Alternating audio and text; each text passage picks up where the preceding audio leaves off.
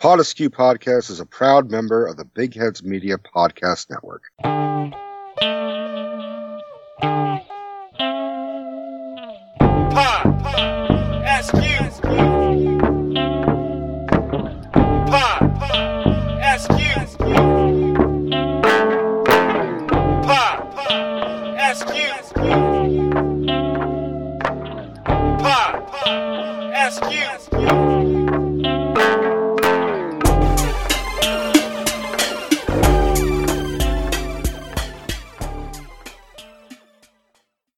Welcome everyone to the Podeskew Podcast. I am Rico. With me as always is my hero life mate CJ. What's up, buddy?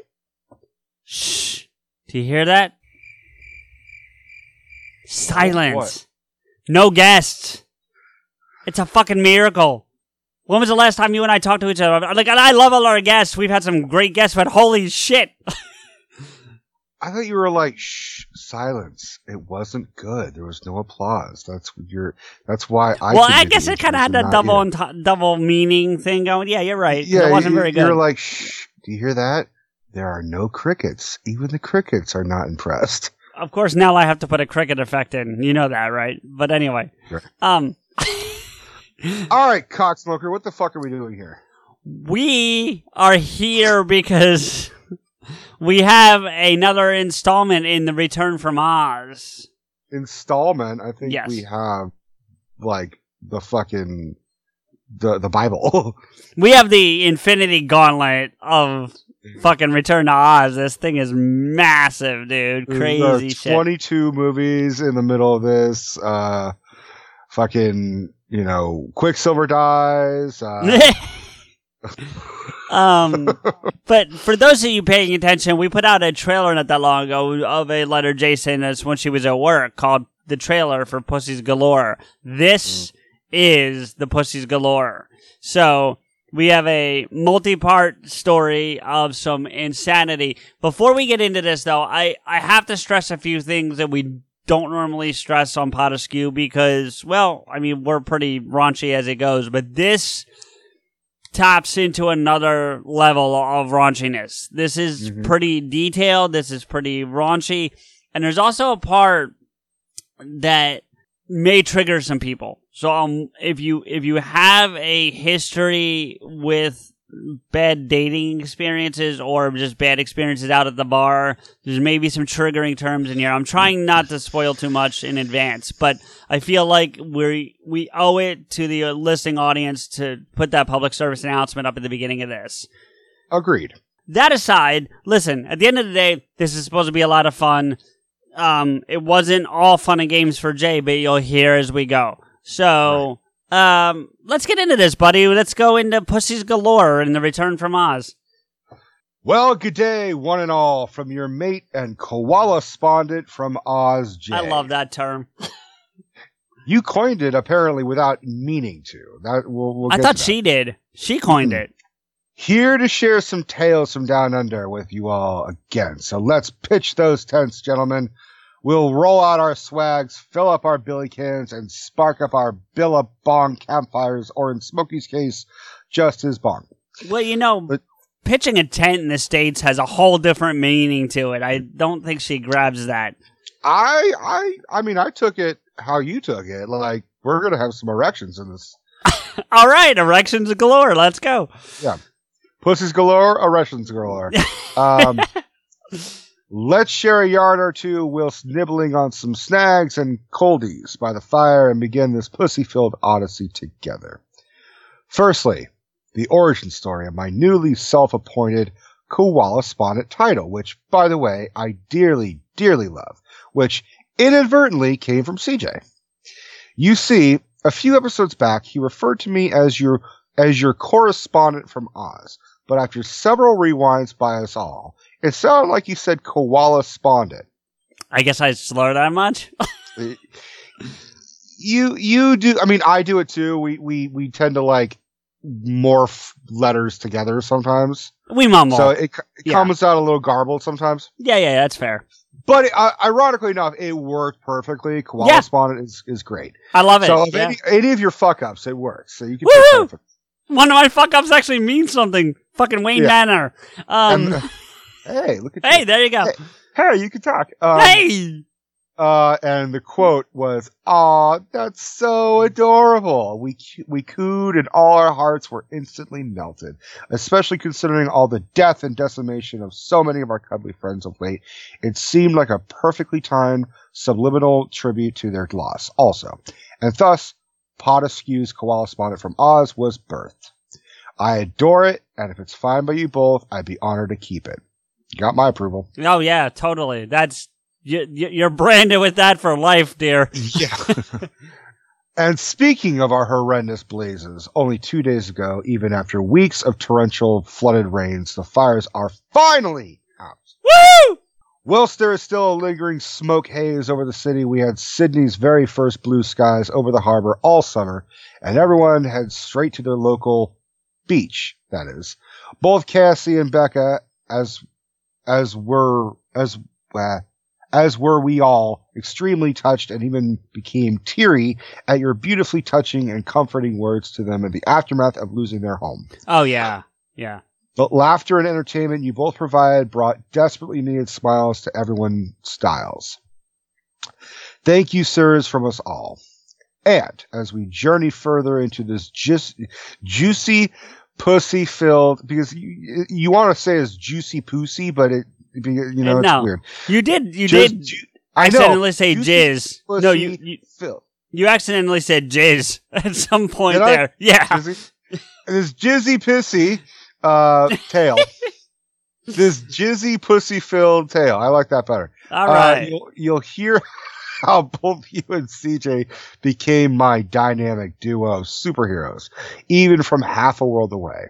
We're all eternally grateful to you both, and more importantly, to the dual queens of Pot Askew, Steph and Debbie, for putting up with our shenanigans also. And whilst we're on the topic, I only wish to extend my sincerest apologies to them for corrupting their respective beaux' show, their mouths, and worst of all, their minds. She clearly doesn't know us very well, does she? Clearly doesn't know our girls very well either. Yeah, right? With our filthy and deplorable behaviors of late, I promise you both myself and my friends are rarely this bad. Bullshit! Except maybe JoJo, that is, who I have dubbed Joe Joker. Me, Rico, not Joe. Right, yeah. I'm taking credit for that nickname. I thought you all may like an update on the progress and antics of our Pot Askew's Pussy Party taking place in my yard. They are all thriving and growing faster, stronger, plumper, and every single day. Each afternoon I return from work, it has been a gift and delight getting to sit and bond with each of them as they devour their num-nums together. As always, Smokey's still the first one to dinner. His eyes. That's because he's high all the time. He's high as shit. That cat is smoking that catnip. His eyes are mesmerizing, and he just loves to play with his fuzzy toy snake. Yeah, I bet he does. Again, something I saw Smoke doing. I could see that. That wasn't. Yeah. Were there tassels involved? Probably. He's the comedian of the pack and never ceases to make us laugh with his playful rumbles with his brothers. And my soon-to-be forever baby, CJ. Woohoo! He's extremely so at least someone likes you. He's extremely confident and the cocky one of the bunch. CJ's become, over time, comfy enough to sit right next to me and even allow me the occasional neck scratch and cuddles. It breaks my heart not to flee inside CJ in my arms. But they're still quite little and relied on Steph for comfort and grooming. I'd hate to separate them just yet, but soon. CJ will be all mine. I cannot wait.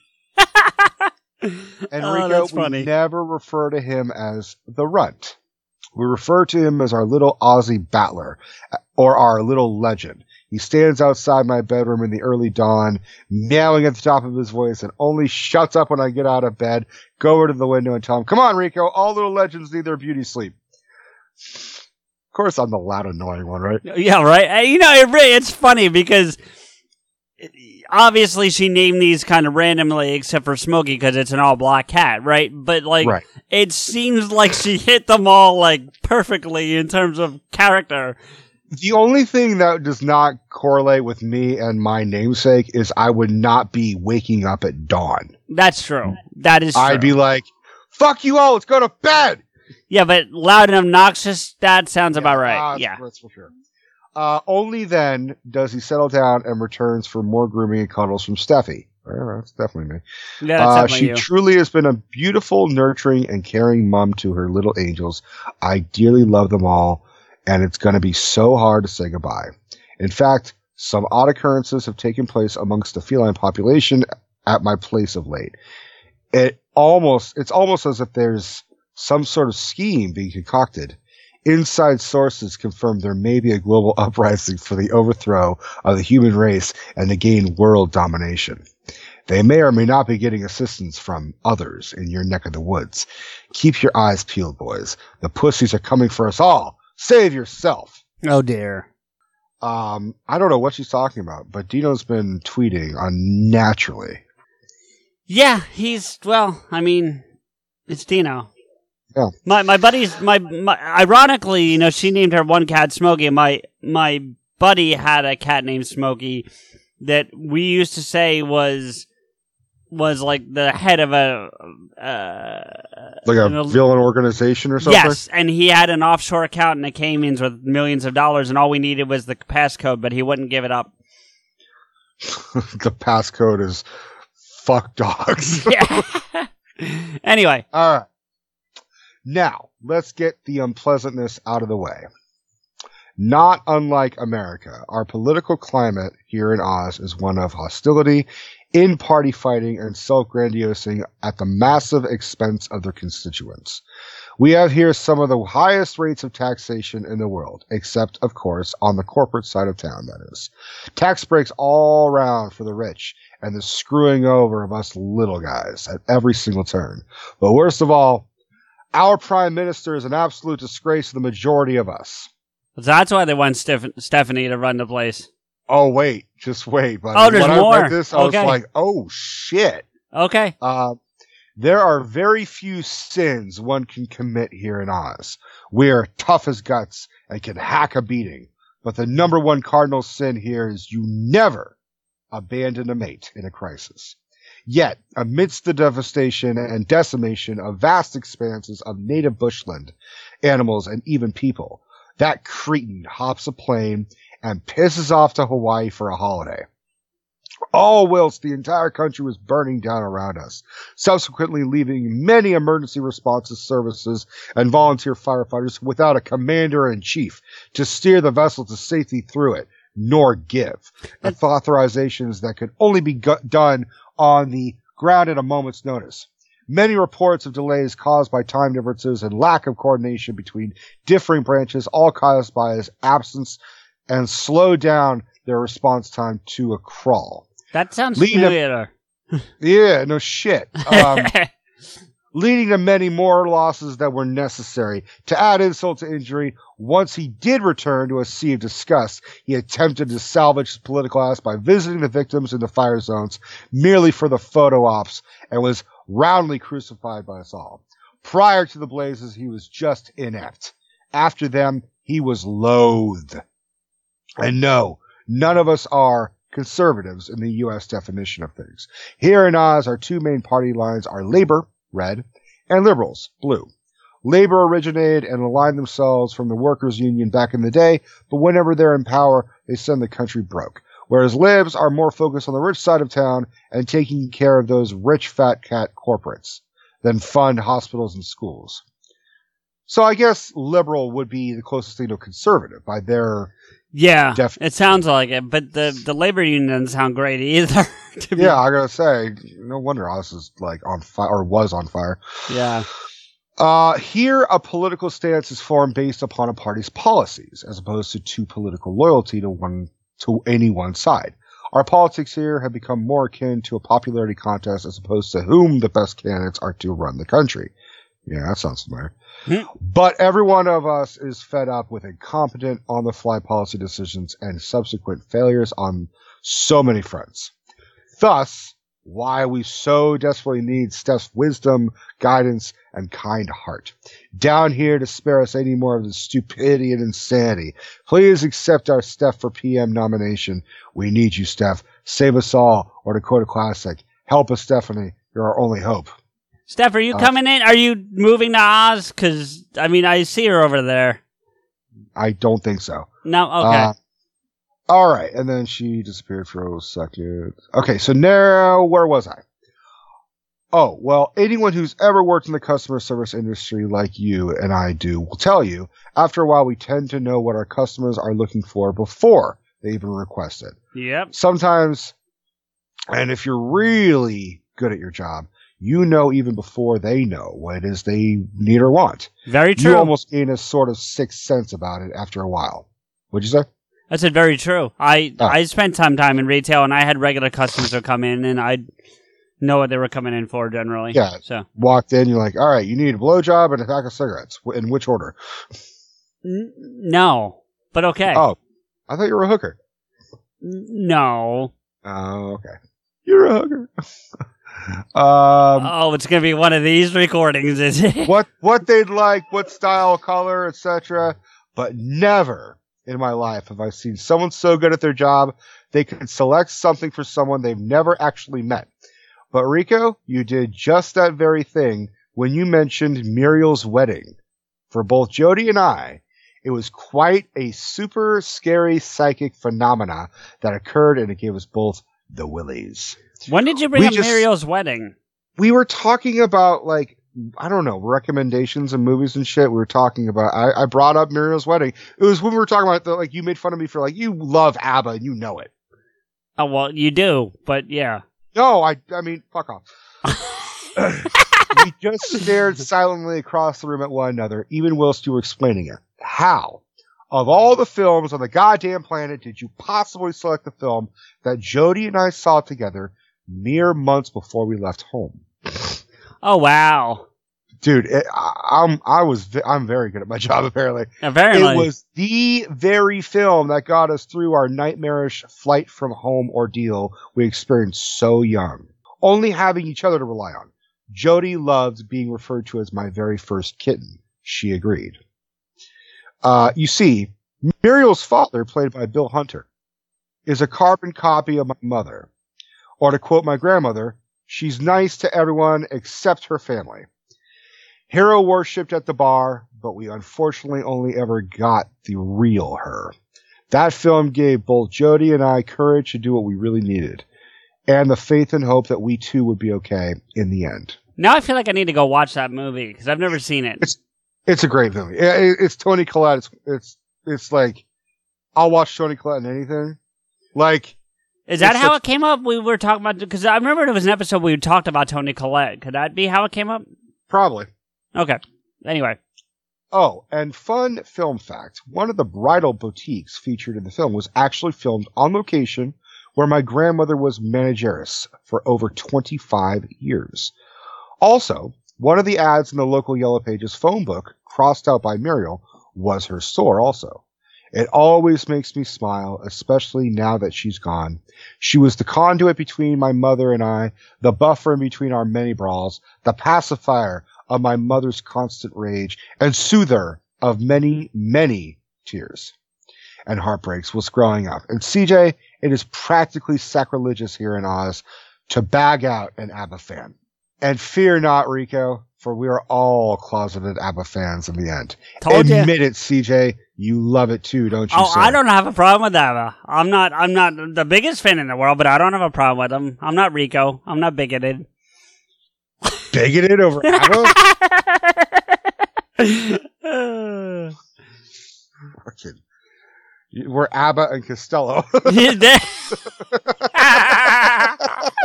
Nicely done. Nicely done, sir. Cheers to you.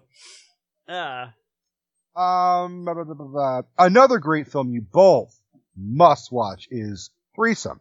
Yeah, that'll be great. I'll watch a threesome with CJ. No, you won't. I know, an oldie, but a goodie. There's a particular scene in the film where Stephen Baldwin enters the room whilst Lara Flynn Boyle's in bed and he begins eating her out. All whilst she's getting off chatting on the phone to Josh Charles. That's an interesting dynamic. I can talk, really. Stephen Baldwin couldn't in that scene. Yeah. The more he did, the more Laura enjoyed it. Woohoo! There was much speculation at the time as to whether the rug gobbling beneath the sheets was real. I'll leave it to both for you to decide. Can I? Stephen Baldwin's a hardcore Christian, so I'm going to say no. Can I just get in it that I love, and this goes for Rebecca too. Their terms for things are really intriguing to me. Rug gobbling? Yo, I mean, I've heard rug muncher. Yeah, well, yes, I know that. So it's close, but it's still just a different twist that they put on some of these phrases, you know? But like when you try and tweak it and be like, all right, you carpet eater. No, it doesn't sound as good. No, of course not. But rug goblin seems to work. Rug goblin? I said rug gobbler. You're a rug goblin. How do we go? Here's the thing. It's like we call it a, rug, and then there's like drapes for the lips. Like, what the fuck is going on? No, the drapes are the hair. That's what when they say the drapes match the carpet, it's the hair. No, there's also like the curtains. I mean, curtain. Vagina lips curtains. Yeah. Like, what curtains are these? Just curtains just thrown on the floor? No, the movie curtains, like old theater curtains. They split. I'm serious. That's like Broadway. Yeah, damn right, baby.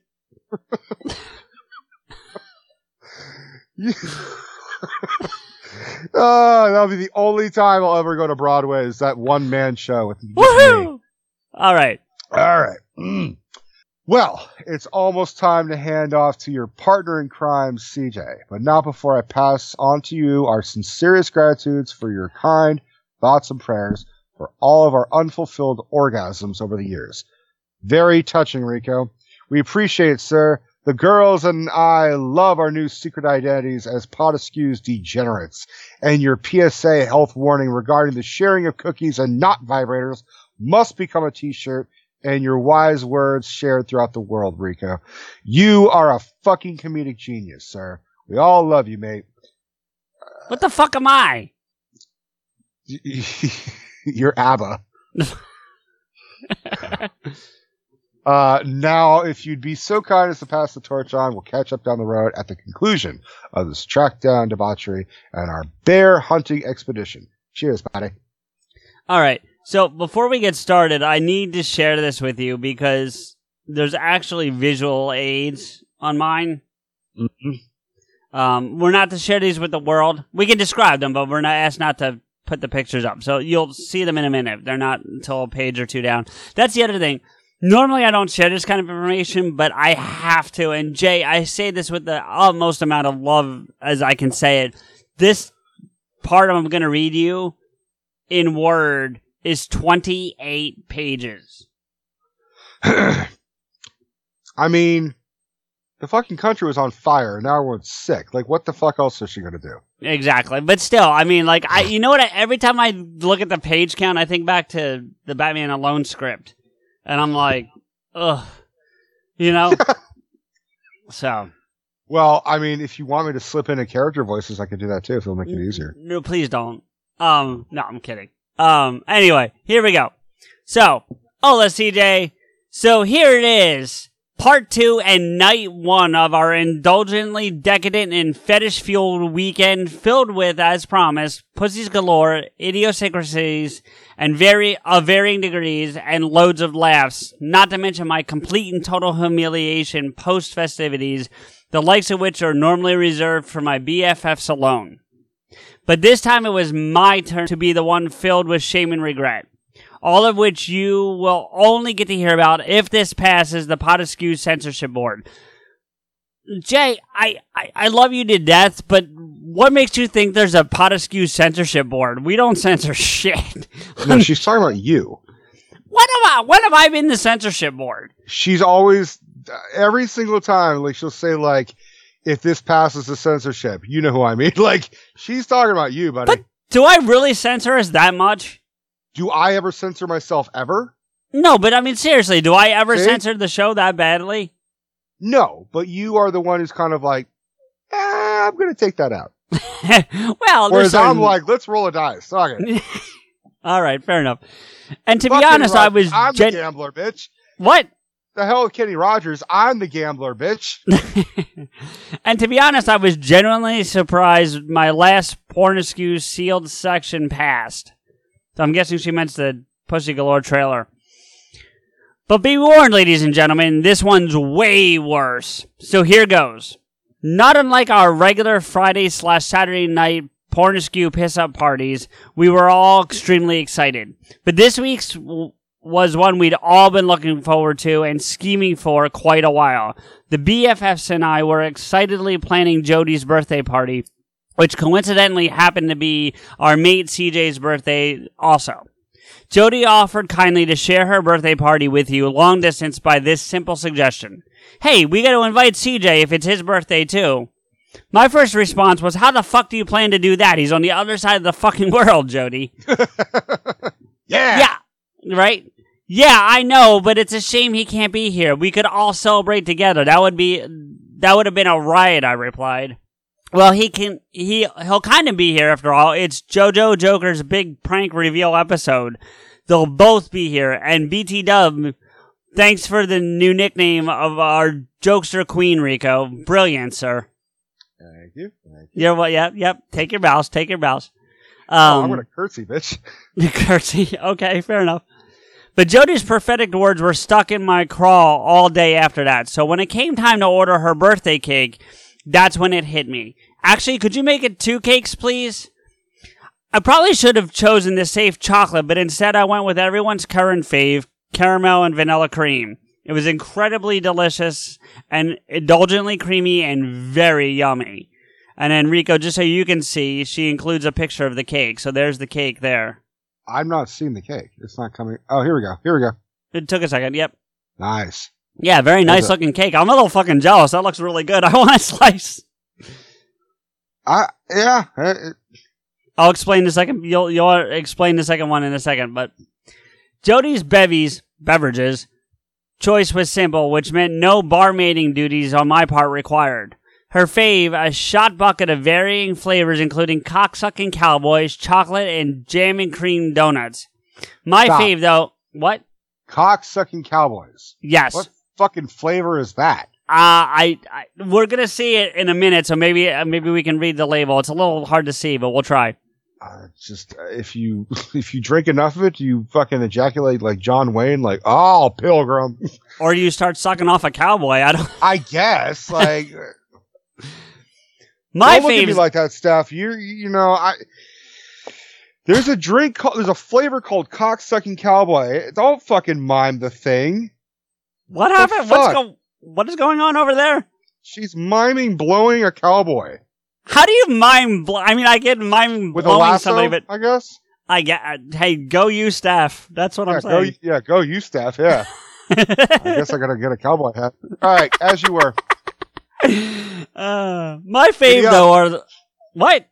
Giddy up. My fave though are the quick fucks and pink ladies. Oh, and did I forget to mention everyone's old mate Jack Daniels? That is John Daniels, if you're familiar with him. Nice quote from such a woman. Thank you. Hey, that's me. That's not her. He may be Jack to you. He's John to me. Exactly. That's one of my favorite lines from that whole fucking movie. Yeah. Now, normally I'm not the drinking type. Hard to believe there's an Aussie that doesn't drink, but it's true. But on this particular occasion, I decided to indulge with everyone for the festivities. For there were plans afoot. A grumble in the pit of my tummy had formed, excitedly anticipating the impending outing of JoJo's Blue Vibrator and Bush, of what has since been dubbed Project Blue Meanie's Revenge.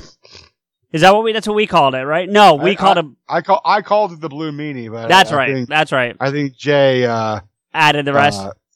She edited it. The moment JoJo would hear that her embarrassing, horrifying Blue Meanie attack on us had not only occurred, but that you all were in on it.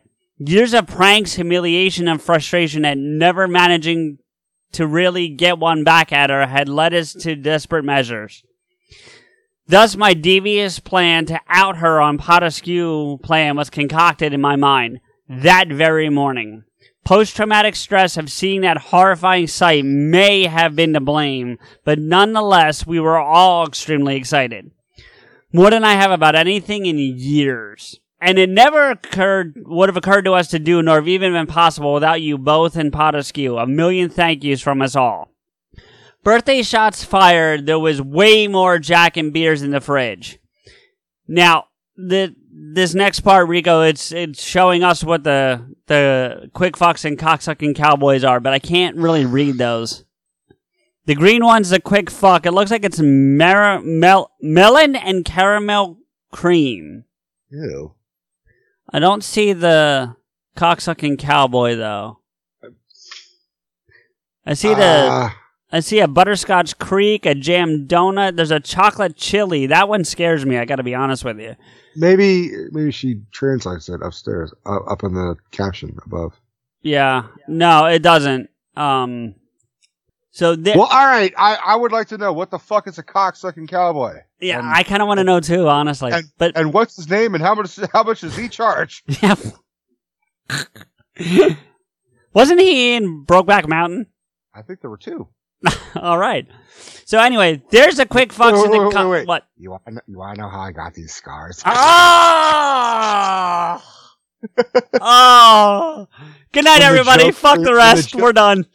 When the Joker and Mysterio fucked each other. Oh my god. Oh my god, you're right. Holy shit.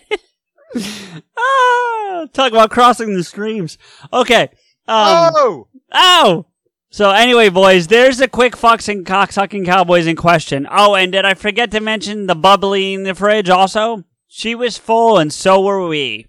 So for the first of many champers corks were popped and Jody's requested seafood platter and sliders were devoured. Cassie and Becca were still down south mopping up post-fires, and thanks to the recent unseasonal torrential rain we've had here lately, now some minor flooding cleanup was required also. So that's great. So they clean up the fires, and now there's a fucking flood. Like, Jesus Christ. Yeah. But even they were as excited as we were for what was to come. The prank to beat them all. Releasing her blue meanie for the whole world to see. Well, for those who fortunate and smart enough to listen to Pot Askew, that is. I don't know if you got to be that smart to listen to Pot Askew. I'm just saying. I think if you listen to Pot Askew, you're very unfortunate. Probably. We all Maybe just that's why I have so many fucked up nightmares. Right. We all just stared across the table at one another whilst we ate. Knowing glances, giggles, winks, and nudges filled our dinner, all whilst JoJo was oblivious to any of it. As usual, she took center stage, telling us of tales of what lengths she had gone to get her new, quite obviously blind and directionally challenged new beau to find her hidden treasures in her sea of blue in her basement. I gotta, first off, that was well written. That sentence right there. Yeah. Like, but even still, it's like, motherfucker, it's a doorbell. Like, ding! Like, you find the fucking thing, and some guys just don't know when to turn it off. Like, you find the fucking doorbell, and then the curtains open, and then it's like Broadway. It's like Broadway, baby. Yeah. Those, she's even been forced to resort to borrowing some of Yaya's whips and punishment-inflicting equipment from her 50 Shades secret dungeon room at her house. Again, good call, Rico. It is Yaya and her husband that partake in that particular fetish of bondages and humiliation. In her words, at least now I don't have to tell him to do things twice. He just obeys or else. And that's why she's known as Yaya, because no one says no to her. No, she's not the one with the long name, Yadranka? Yeah, I know. Yeah, okay. Yeah. You are, but that's beside the point. Anyway. No! Hey, everybody, it's Ray Romano. No!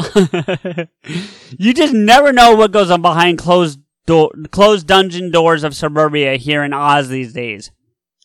So after much preparation and excited planning, the moment had finally come. We all took our usual positions, huddled around my phone, drinks in hand as the episode began to play, and our collective excitement was fever-pitched. I gotta stop here for a second. They're listening to Pot Askew on the speakers on on Jay's phone, like, we got to get you a new setup, something better. I mean, I don't know. You put me on a spot. Bitch, How did I put you on the spot? How are we supposed to do that? No, I'm just saying she's got to. We'll at least give her some suggestions for fuck's sake. I'm not saying we buy it. We're broke as shit. She could look at her phone, go to Google, and type in speakers. Well, there's that too. All right, you know what? Fuck you. I'm trying to help our friend here. Fuck you do, buddy. Drinks were flowing and humongous laughs were had by one and all. It was then our international celebrity special guest arrived to help us celebrate. None other than CJ via DMs, who just happened to hit me up right at the perfect moment. In a weird way, you were also able to share in all our fun and hear details of the exact moments of this evil plot of ours that was exposed to the only oblivious one in the room, the Joe Joker herself. She's loving that nickname for her, isn't she? That's great. I'm glad I came up with it. Yeah, right? She just has to dye the bush green. Yeah, the bush has got to, or purple. Purple would be work. Purple or green, and she could call, and then when she climaxes, she could call it her pudding. Oh, shit. Well, we don't know. She might enjoy this pudding. She might be a squirter. Anyway, moving on.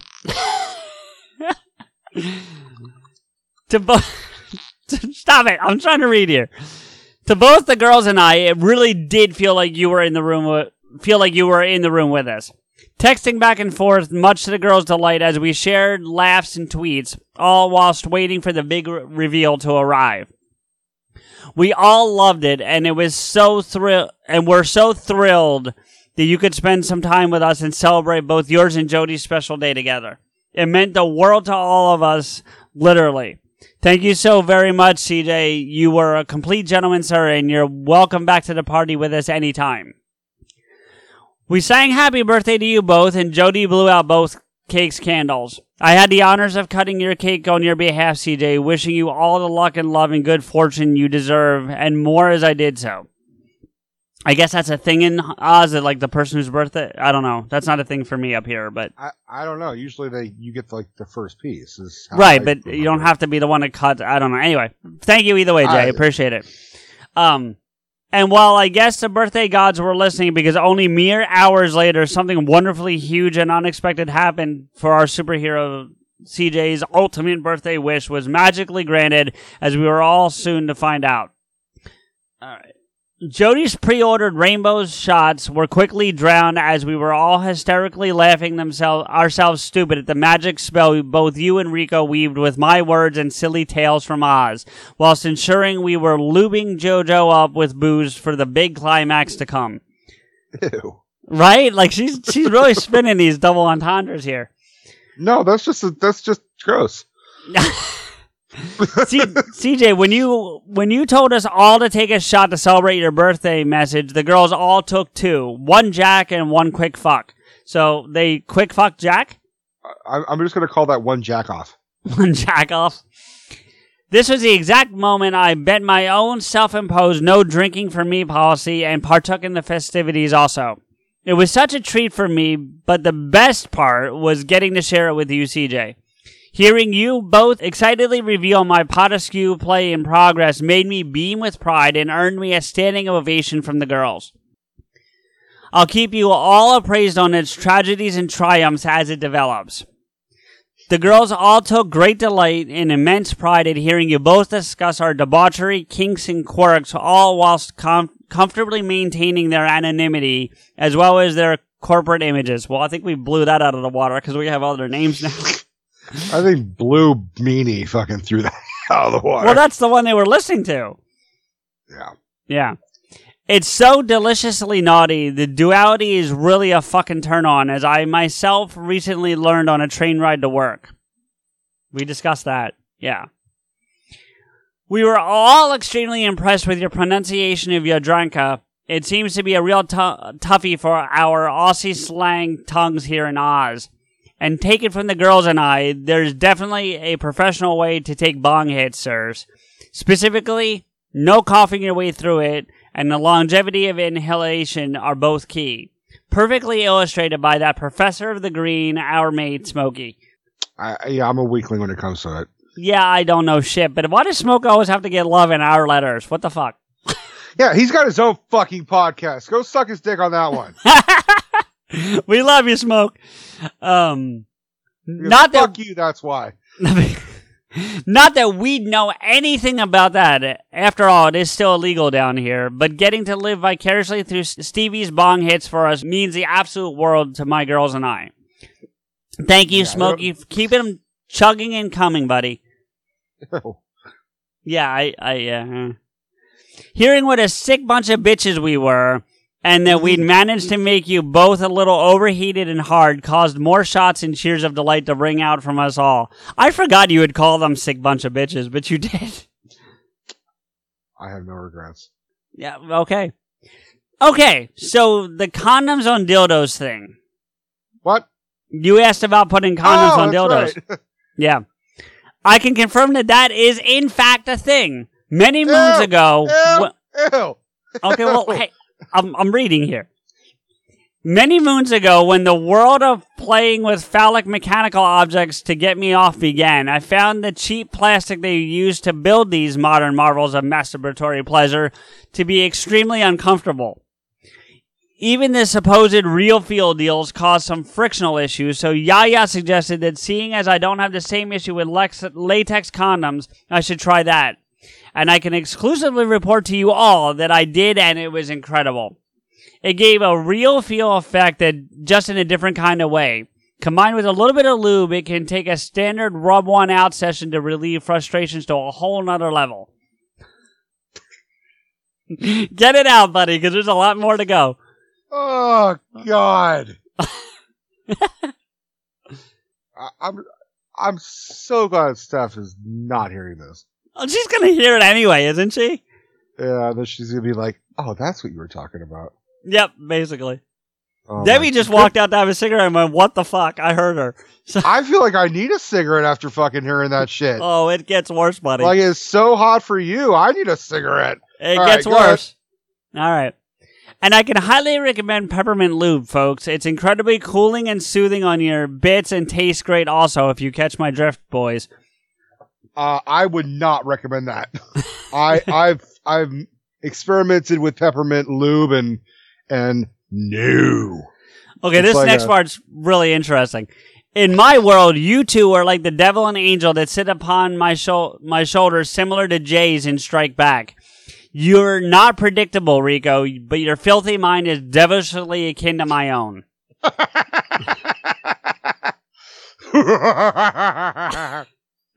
And CJ, dark side. That's the best Emperor you've done yet. Thanks. As we've discussed. Why don't you do an impression of an angel?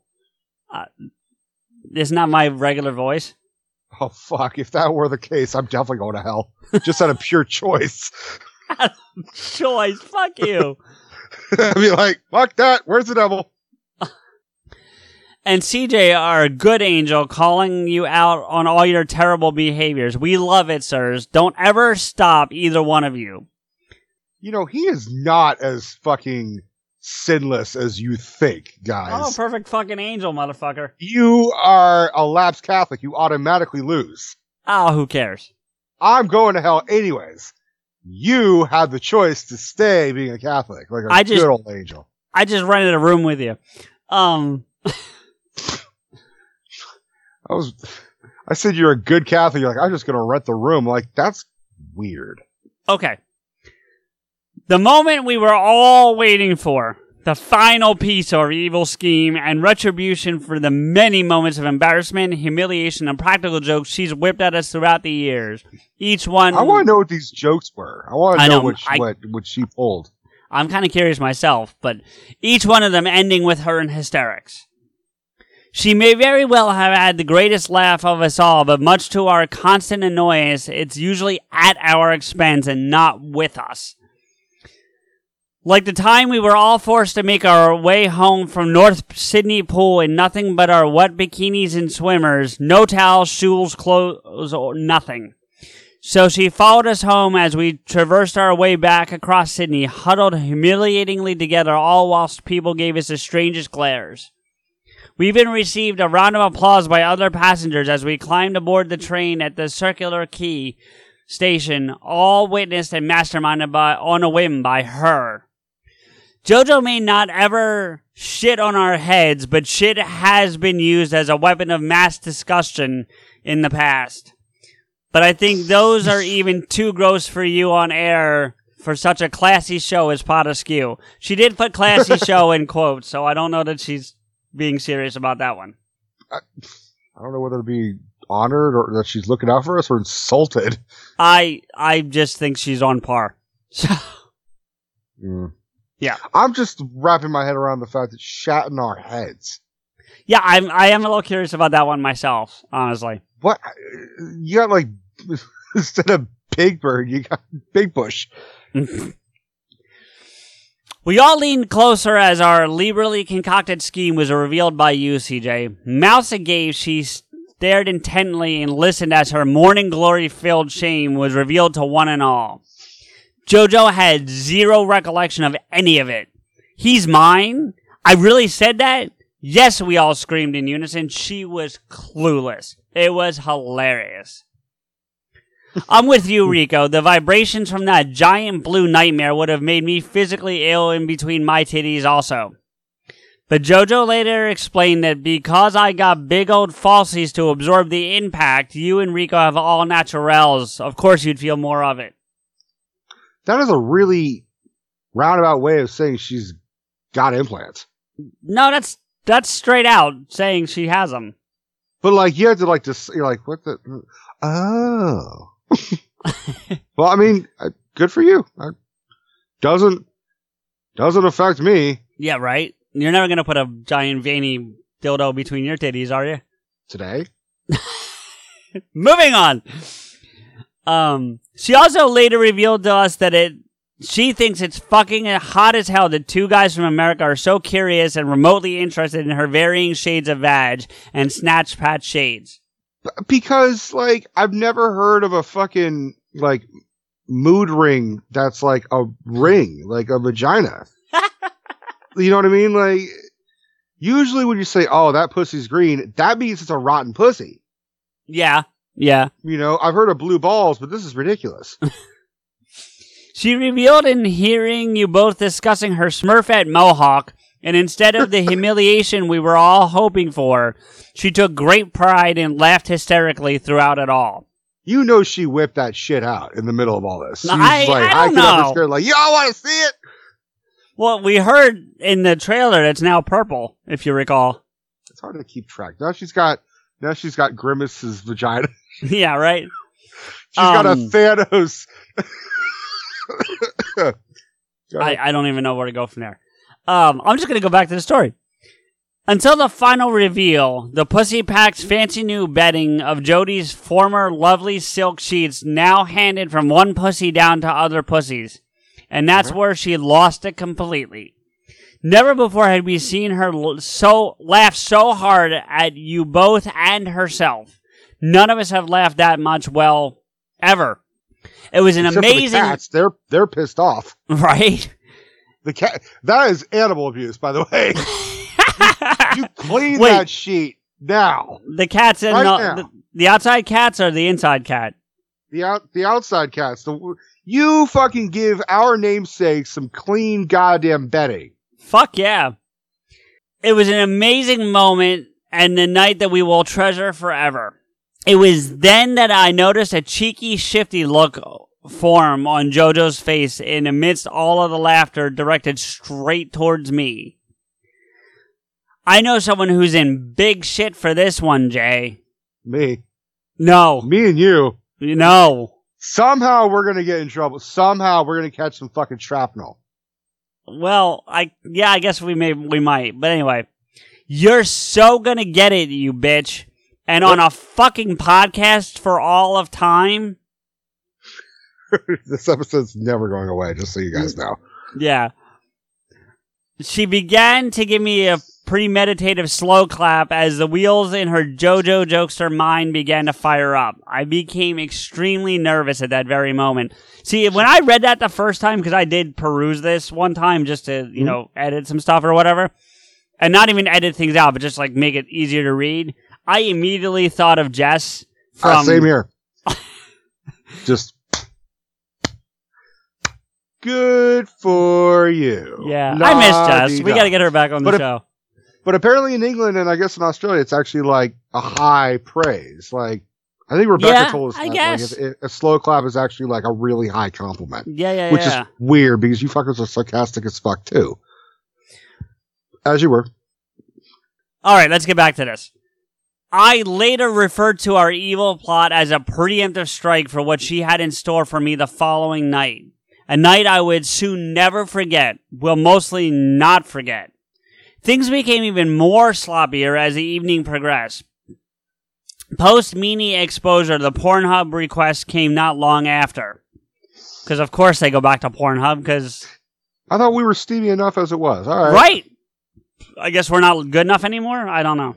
I think we're both taken, that's why. That might be it.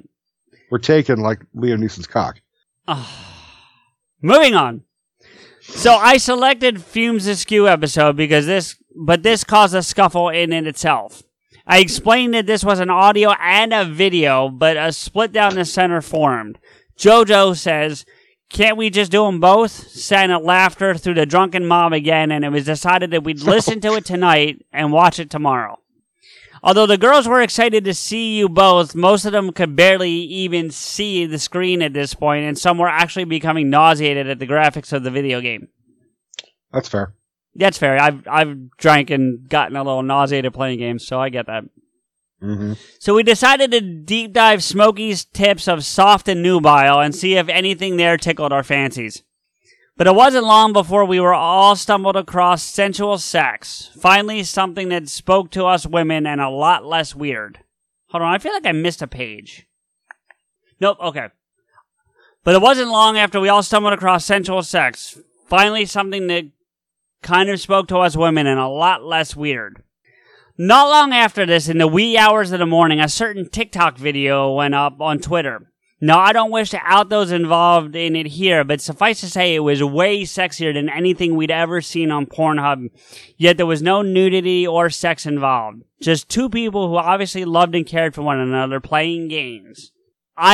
She didn't want to out, but I know who it is, so I contacted these individuals and asked if it was okay if I mentioned it. And it's Smokey and his love of Raspberry. They did a TikTok video. And I haven't seen it, but apparently it's the most racy one that she's put out yet, because it's technically going out on her account. I did watch it. I'm like, ooh. Okay, so you've seen it. You know what she's talking about, meaning Jay. The sharing of just that snippet online sent the girls into an absolute frenzy.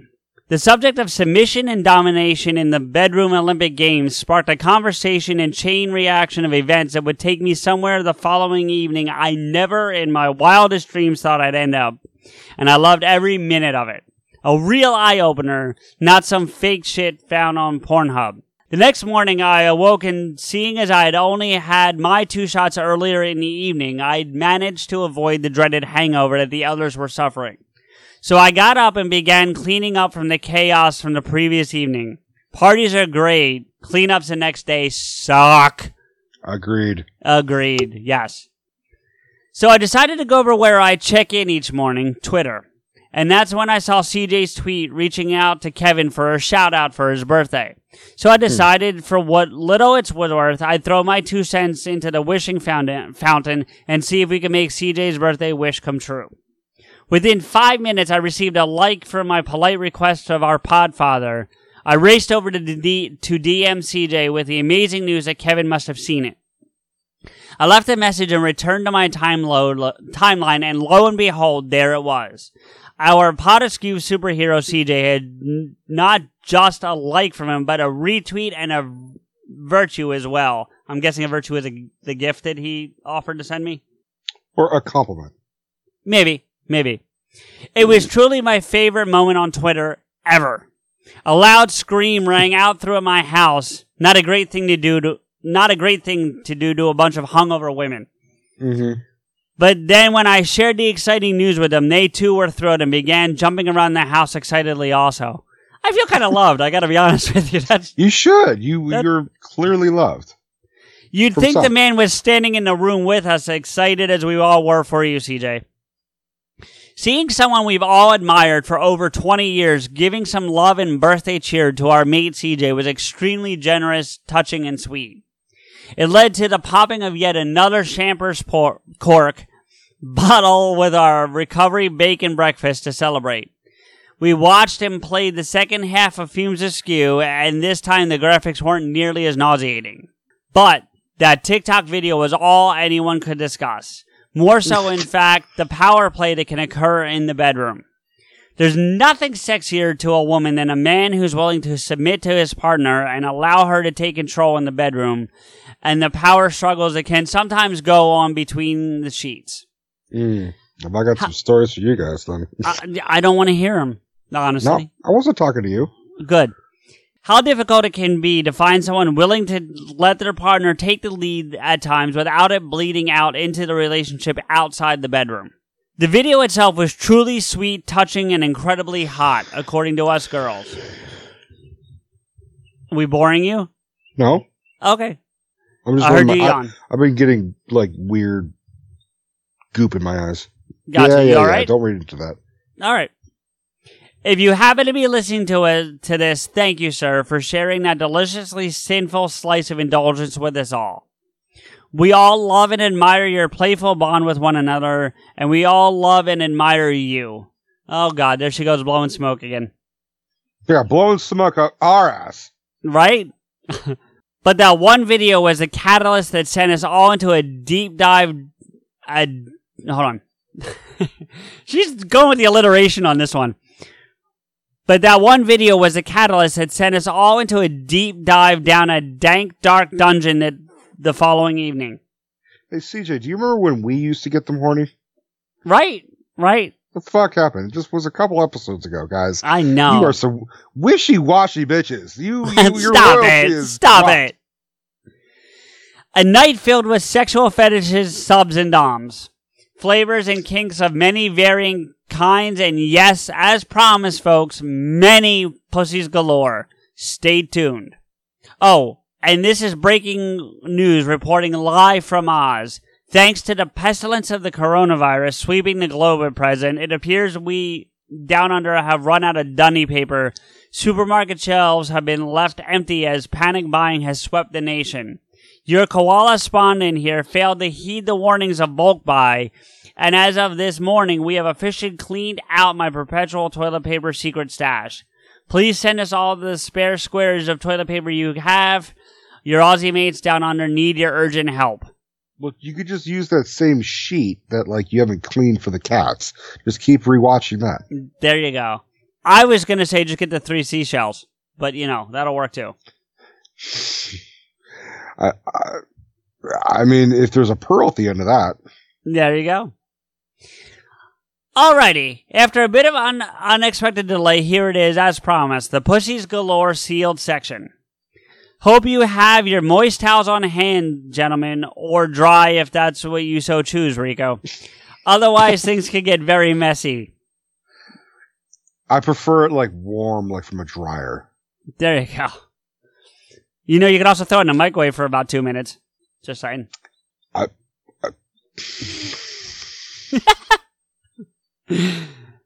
I was on such an incredible high that morning. We had all had an absolute blast the night before. Reboot was finally coming to Oz, and thanks to CJ's link you sent me, I had scored some tickets to see it.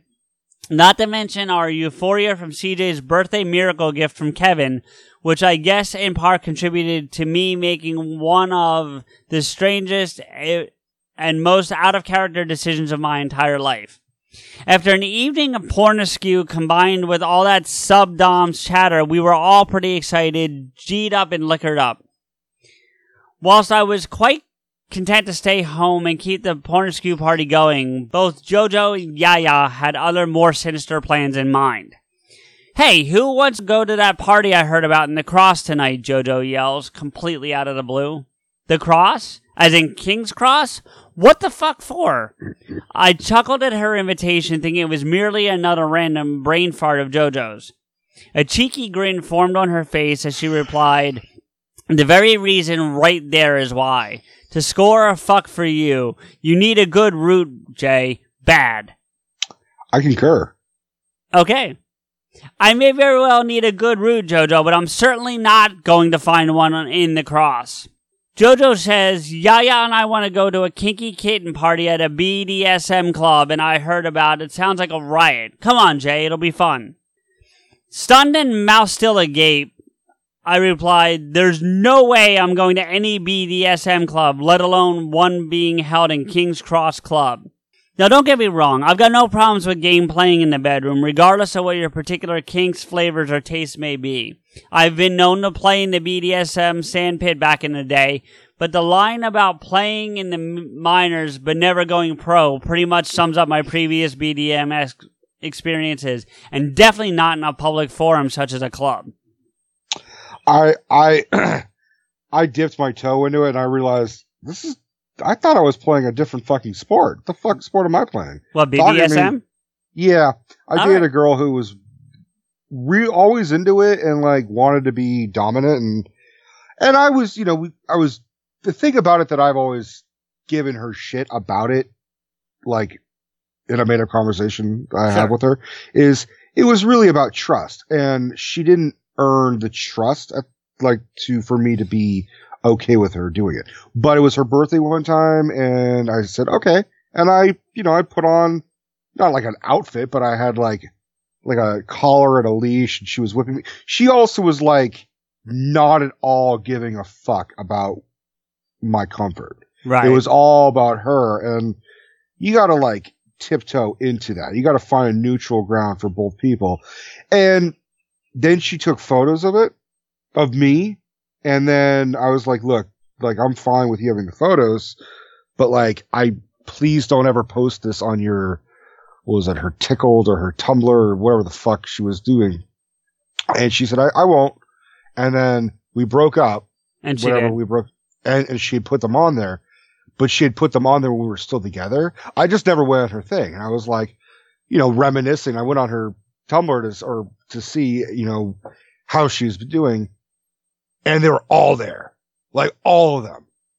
And then I fucking hit her up and I'm like, how fucking dare you? She's like, well, we're not together anymore. I'm like, that's still a clear fucking violation. For real. Yeah. And then she took them down and then made a post saying he saw them and got mad at me. So I had to take them down. I'm like, bitch, you were just, no wonder I fucking left your ass. Like, right. Seriously. So for those curious, there may be photos of me floating around the internet. Yeah. You know they're going to go try to find them now. You know that, right? You will never find them. In a million years, you'll never find them. I'm not. I said they are. I said... No, you, the proverbial you, will never find them. Okay. I continued to attempt to talk them out of this ridiculous proposition with possible alternatives of party plans, but they were adamant. They wanted Strange for the evening's festivities. I decided to share and discuss the matter with a mate who advised me to expand my mind and even #why notted me. The final clincher that inevitably sold me into this devious plan was that life really is short. When was I ever going to experience anything like this ever again? So after much harassment, come on, Jays, don't be such a party pooper, and what are you afraid of? You may actually have stacks of fun, or even better, score a root. I finally caved to much applause and already drunken woohoos. I decided I would get into the spirit of the evening and made my first bad decision. I decided to wear one of my short leather skirts from back in the day and my sexy red silk blouse. That's a dressy shirt for you boys. Okay, are we that fucking stupid? Like, seriously. We have girlfriends. Like, we know this shit. She does have a bunch of like smiley face and winky emojis. Like, she's not, yeah. I did think of like a great way of just saying like, oh, I got laid last night. Saying, oh, I had a root canal. Yeah. Ow! Okay. I couldn't quite figure out what it was that was fueling this inner burning urge of curiosity I was beginning to feel. For what I didn't tell the girls at the time, I was becoming more and more excited about the prospect of uncharted territory that I was about to enter into. What I was what I was to see or perhaps even experience. We were halfway there when Yaya and Jojo announced, much to my Abba and Costello? Abba and Costello. We were halfway there when Yaya and Jojo announced, much to an obviously disturbed yet curious taxi driver. Okay, Jay, your drought of late must end tonight. We've taken a vote, and you shall be our entry gal. Are you in? Remember, #why not? What the fuck are you all on about now? Normally at this point I would look for my BBFF Jody's reaction, but she wasn't feeling the best and decided to sit this adventure out. What the fuck is an entry girl, and what does it entail? That moment, Yaya reaches forward towards my front passenger side and gently places a black silk blindfold around my eyes and whispers in my ear, "Now this is your birthday surprise, darling." I became agitated and defensive. So what is this, your payback or corporal punishment of some kind, is it, Jojo? You're not pulling some bachelor party bullshit and planning on strapping me to some gum tree in the middle of the outback with the wombats, are you? Right? Yeah. As straight and calm as I've ever heard her, Jojo replies, "That's because it is payback." Fine, whatever. I just have one rule. Nobody takes my phone from my hands. That way I can bail anytime she gets too weird or goes south. How much more south can you get? It's fucking Australia. What, are you going to go to Antarctica, Jay? I mean, what the fuck? Nicely done. Thank you. The nervous rumble in my tummy was growing as we kept approaching, mostly because I really wasn't certain where exactly I would end up. What did my former BFFs really have in store for my revenge plot? What seedy horrors awaited me at the end of this journey into debauchery? All these thoughts and more were racing through my head and causing my heart to race frantically in nervous fear. Especially once Yaya reached forward, grabbing my hands and wrists rather forcefully. Oh, and you'll be needing these to gain entry as well. Handcuffs? Yaya, really? You guys are just fucking with me now, aren't you? Just like anyone in a hostage situation, I began reasoning and pleading with my captors. Look, I'm really, really sorry we played that prank on you, Darl, but they were all in on it too. Tell her, Yaya, please. Jojo, with zero interest in forgiveness and completely hell-bent on seeing her filthy retribution scheme come to fruition, says excitedly, "Ooh, begging. I like that a lot. You'll be doing loads of begging tonight, Jay. I promise you that." I would have just gotten the fuck out, if I'm being honest. I think she was already handcuffed. Well, it was maybe. Once we arrived at the club, I was hesitant to get out of the sanctuary of the cab until the driver creepily says to us, "Have fun, pretty girls. Don't get in too much mischief out there." Right? Jojo responds, "We always do." The laughter temporarily broke the tension, but it wasn't long before that attention was back onto their entry girl. I tried in vain to back away from them, but being handcuffed and blindfolded, how far was I really going to get on my own without the key? Okay, Jay, so now there's some stairs we're going to have to lead you down into the dungeon. The dungeon? I thought you said this was a club. Again, I began to wriggle and worm my way out of their grip, much to no avail. Jojo goes, "It is a club, but it's also a dungeon. You'll see soon enough."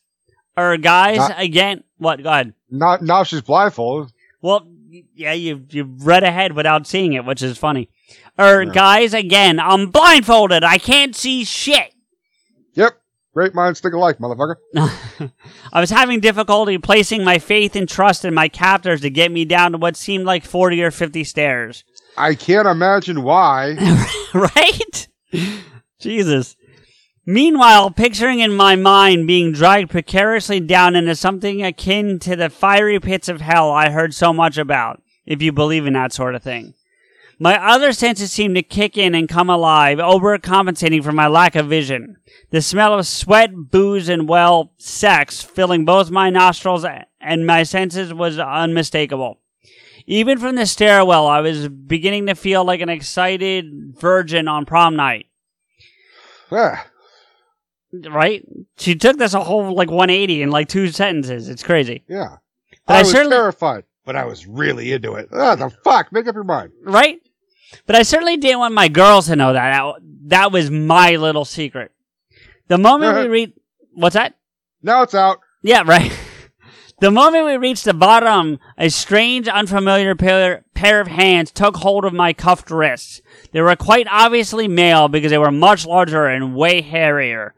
Ew. I mean, it could be a chick. You don't know. Right?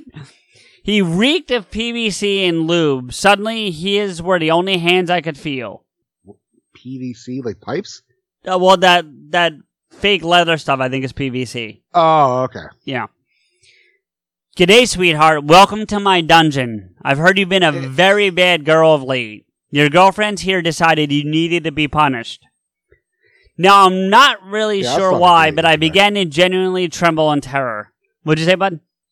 That's not a great introduction, for Christ's sake. Right? I mean, seriously, that's kind of scary. Like, look, all things considered, like, your friends would never do this to you, like, put you in a place to be, like, they're not going to be like, all right, we're going to bring you to hell. Like, this is our Friday night, you know, you got to trust your friends, and your friends would never put any harm to you. But at the same time, they're not exactly reassuring the motherfucker either. Right? I mean, seriously. Like, if we went to Australia, CJ. Yeah.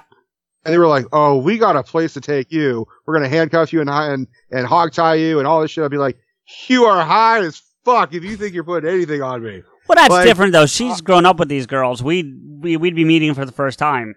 But I'm just saying, like, whether you know them for years or where you just meet them, you're like, to have someone else, a stranger, grab your wrist and be like, you know, you've been a bad girl. Like, you're like, you are not my dad. You are not putting me in a fucking timeout. I'm in the fuck out of here. Like, right. I don't know who the fuck is touching me, but I will punch you in the face. All right, well, let's get to her reaction, because there's much more to go here. Now, I'm not really sure why, but I began to genuinely tremble in terror. No shit. Right? You got an 8-foot fucking hairy dude grabbing you. Well, how do you know he's 8 feet? Because she's blindfolded. He might as well be 8 feet. Doesn't matter. He's 4'11". You can bitch slap that kid with a toe. There you go. Whether it was instinctual, a side effect of this now perpetual darkness beneath the scarf or the fact that I could no longer sense my girls nearby, I began to panically call out to them. You'll be all right, Jay, they responded. We'll just be at the bar having a cocktail or 3, but don't worry, we'll keep an eye on you, darling. Occasionally. Yeah, when they're fucking seeing double, they're like, I see her. You're looking at the wall, bitch. Oh, okay, I see her. Which one is she? She's the one in the middle.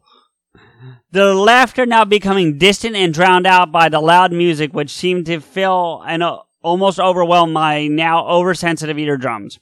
The beats, together with fear, began to fill my entire body. The smell of whiskey on his pungent, fiery breath hit me as he came up behind me even closer and slipped his arm unnervingly around my waist. Now that we're alone, my name is Dungeon Master Brett. You may only call me that once you've earned the right to. Here's Ranger Rick. There's Dungeon Master Brett. Oh, dude, like I said, I perused this. That's why I put the PSA at the beginning of this. Look at the big balls on Brett. Nice. Nicely done. There was a gimp in that movie, too. Anyway. Yeah. For now... Forrest Gimp. For now, you will only refer to me as an answer, yes, Dungeon Master. As of now, you are only known as Slave Girl. Here in my dungeon, slaves can't afford mobiles, so I will just be taking that from you now. If you wish to use it later on, you'll have to earn your phone privileges. I'm going to say, I'm not liking this story so far. Oh, it gets worse. So if This is like everything that she did not... You know what? Shame on you, ladies. Right? Well, I kind of feel the same way. This is not okay. I'm like not okay with this. I'm being very protective of Jay. Do we not read the rest in protest, or do we go trek through the rest of the story? Trek through the rest of this so that I can give them a proper, like, verbal bitch slap. All right, sounds good. No, please, don't take my phone, please. No, I insist. Now, finding myself begging a complete stranger for mercy, yet the evening had barely begun. It was as if I had said a curse word to a priest, because his demeanor and voice changed into a deep, savage one as he chastised my insolence and mocked my presumption of having a say or choice about any of it. Insist? Hey, this one thinks she can insist on her phone privileges. A crowd had apparently gathered to witness my shame, and they too began laughing loudly at my apparent faux pas. What Nah, a sweetheart. douchebag. What? What a douchebag. Well, no, he's playing a character, so Yeah, is he the Prime Minister of Australia? I guess so. Yeah. All right. Nah, sweetheart, you gotta earn 'em. If you please me, well, you can earn the right to insist Allie. A cell in solitary confinement where you'll be given a device release of one hand free from your shackles. When that room was originally built, there was only one device people played with in there, and it wasn't a mobile. It was attached to them. Ew. Right? That way you can send pretty pictures of your time as a slave here. Now, at this time, we're being forced by the Geneva Convention on Slavery to ask you if you'll be requiring a hearty ale or beverage. So it lightens up a little bit, you know? Oh, yeah, a little bit. Yeah, would you like a beer with your slavery? Okay, sure. I promised a maid I'd try something called a black tooth grin. Ever heard of it, sir? So she's talking about me. So for those who are not familiar, black tooth grin is a drink that was created by Dimebag Darrell from Pantera before he passed away. And I will tell you what's in it. It's 2 parts Seagram 7, 1 part Crown Royal, and a splash of Coke. And it's really fucking good. And I was drinking one the night she was dealing with it, so I think that's why she...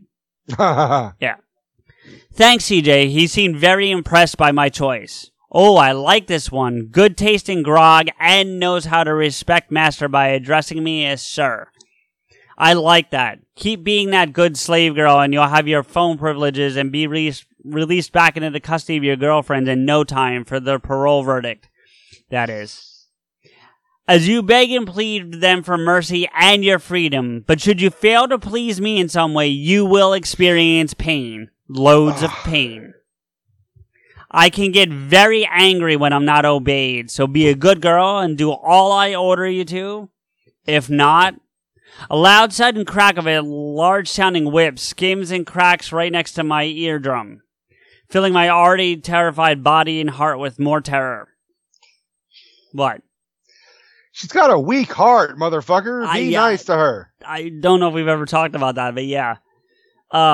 I was now trembling in both fear, and yes, I'll have to admit it was all a little exciting. I could feel myself flush, and the hairs on my arm stand up.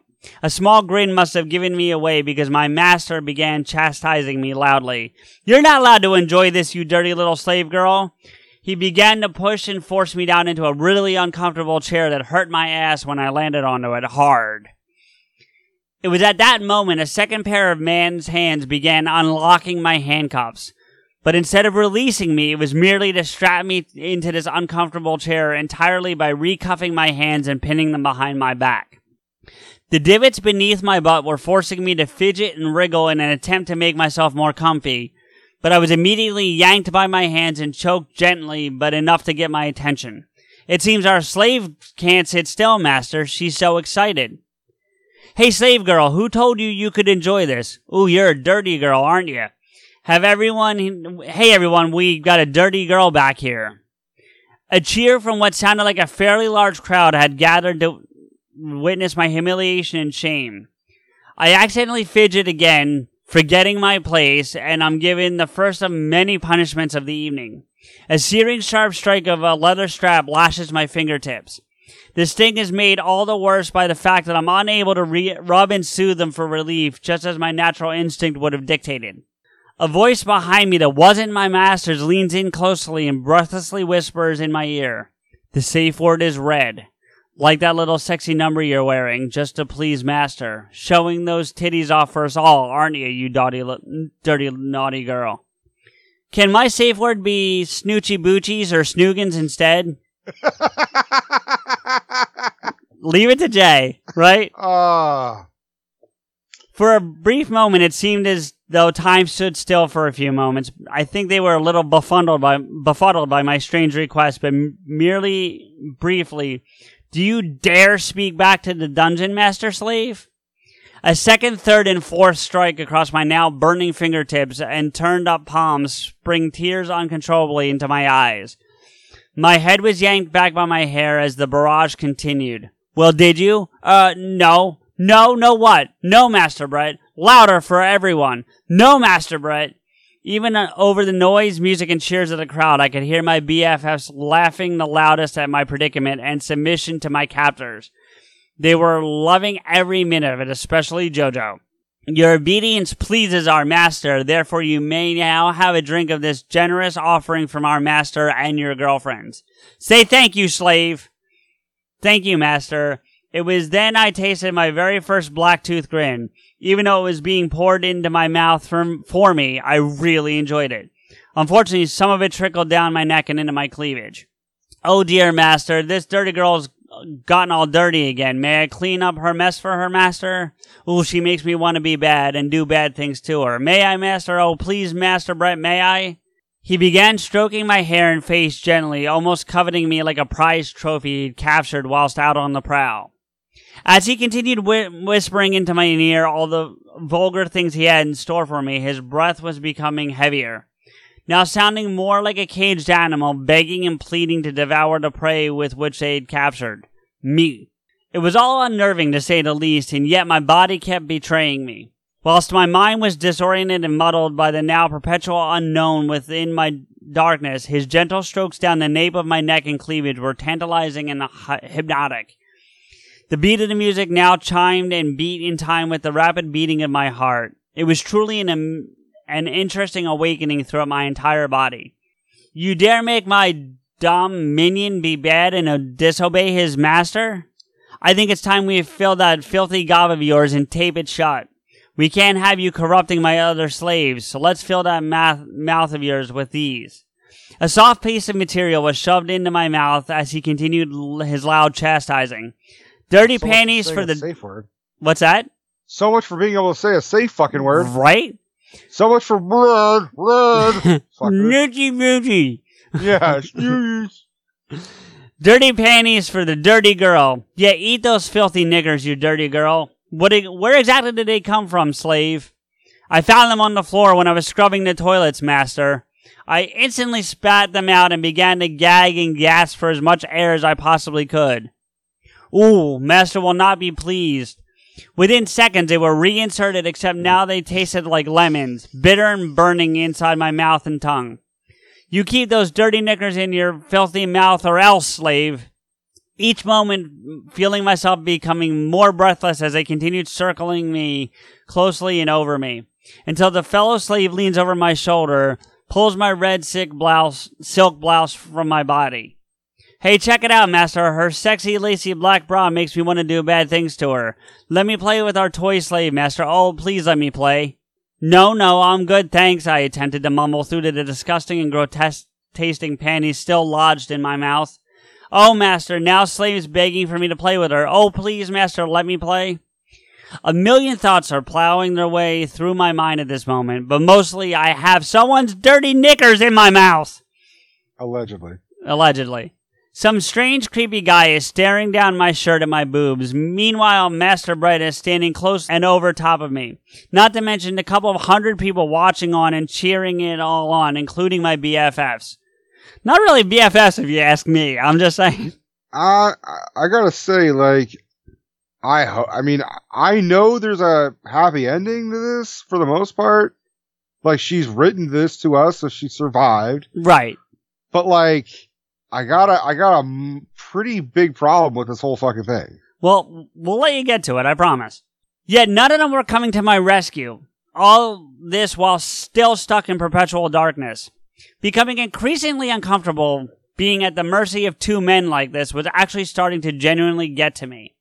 Both in such close proximity, circling constantly round their prized piece of flesh, I momentarily forgot rule number 1. No fidgeting. But my legs were starting to go numb and very sore. Did you just disobey me and move again, slave? You just can't sit still. You're so horny and wet, aren't you, you dirty slave? I think it's time for full corporal punishment round for you, missy. Come with us. No. I'll be good. I promise. Please, no, master, please. But with my mouth still so full, pleading was pointless. Oh, I'm so happy, master. I finally get to play with my pet. No, I have other plans for our little captive piggy here. So now it had become more of a fight about who had to have the privilege of degrading and humiliating me some more. My bound up hands were freed, and I was finally able to get out of that horrible chair. But now that I could, the lack of blood flow to my legs for so long meant that I could hardly walk, making me reliant on my jailers to drag me along like a prisoner being led to death row through the crowd that had gathered to witness my soon-to-be execution. Now, the interesting thing to me at this point, one would think this would have been a perfect opportunity to make my great escape and flee the captors. But some sort of Stockholm Syndrome had kicked in, and now I've made no attempt to escape whatsoever. After all, I wouldn't want to piss my master off, would I?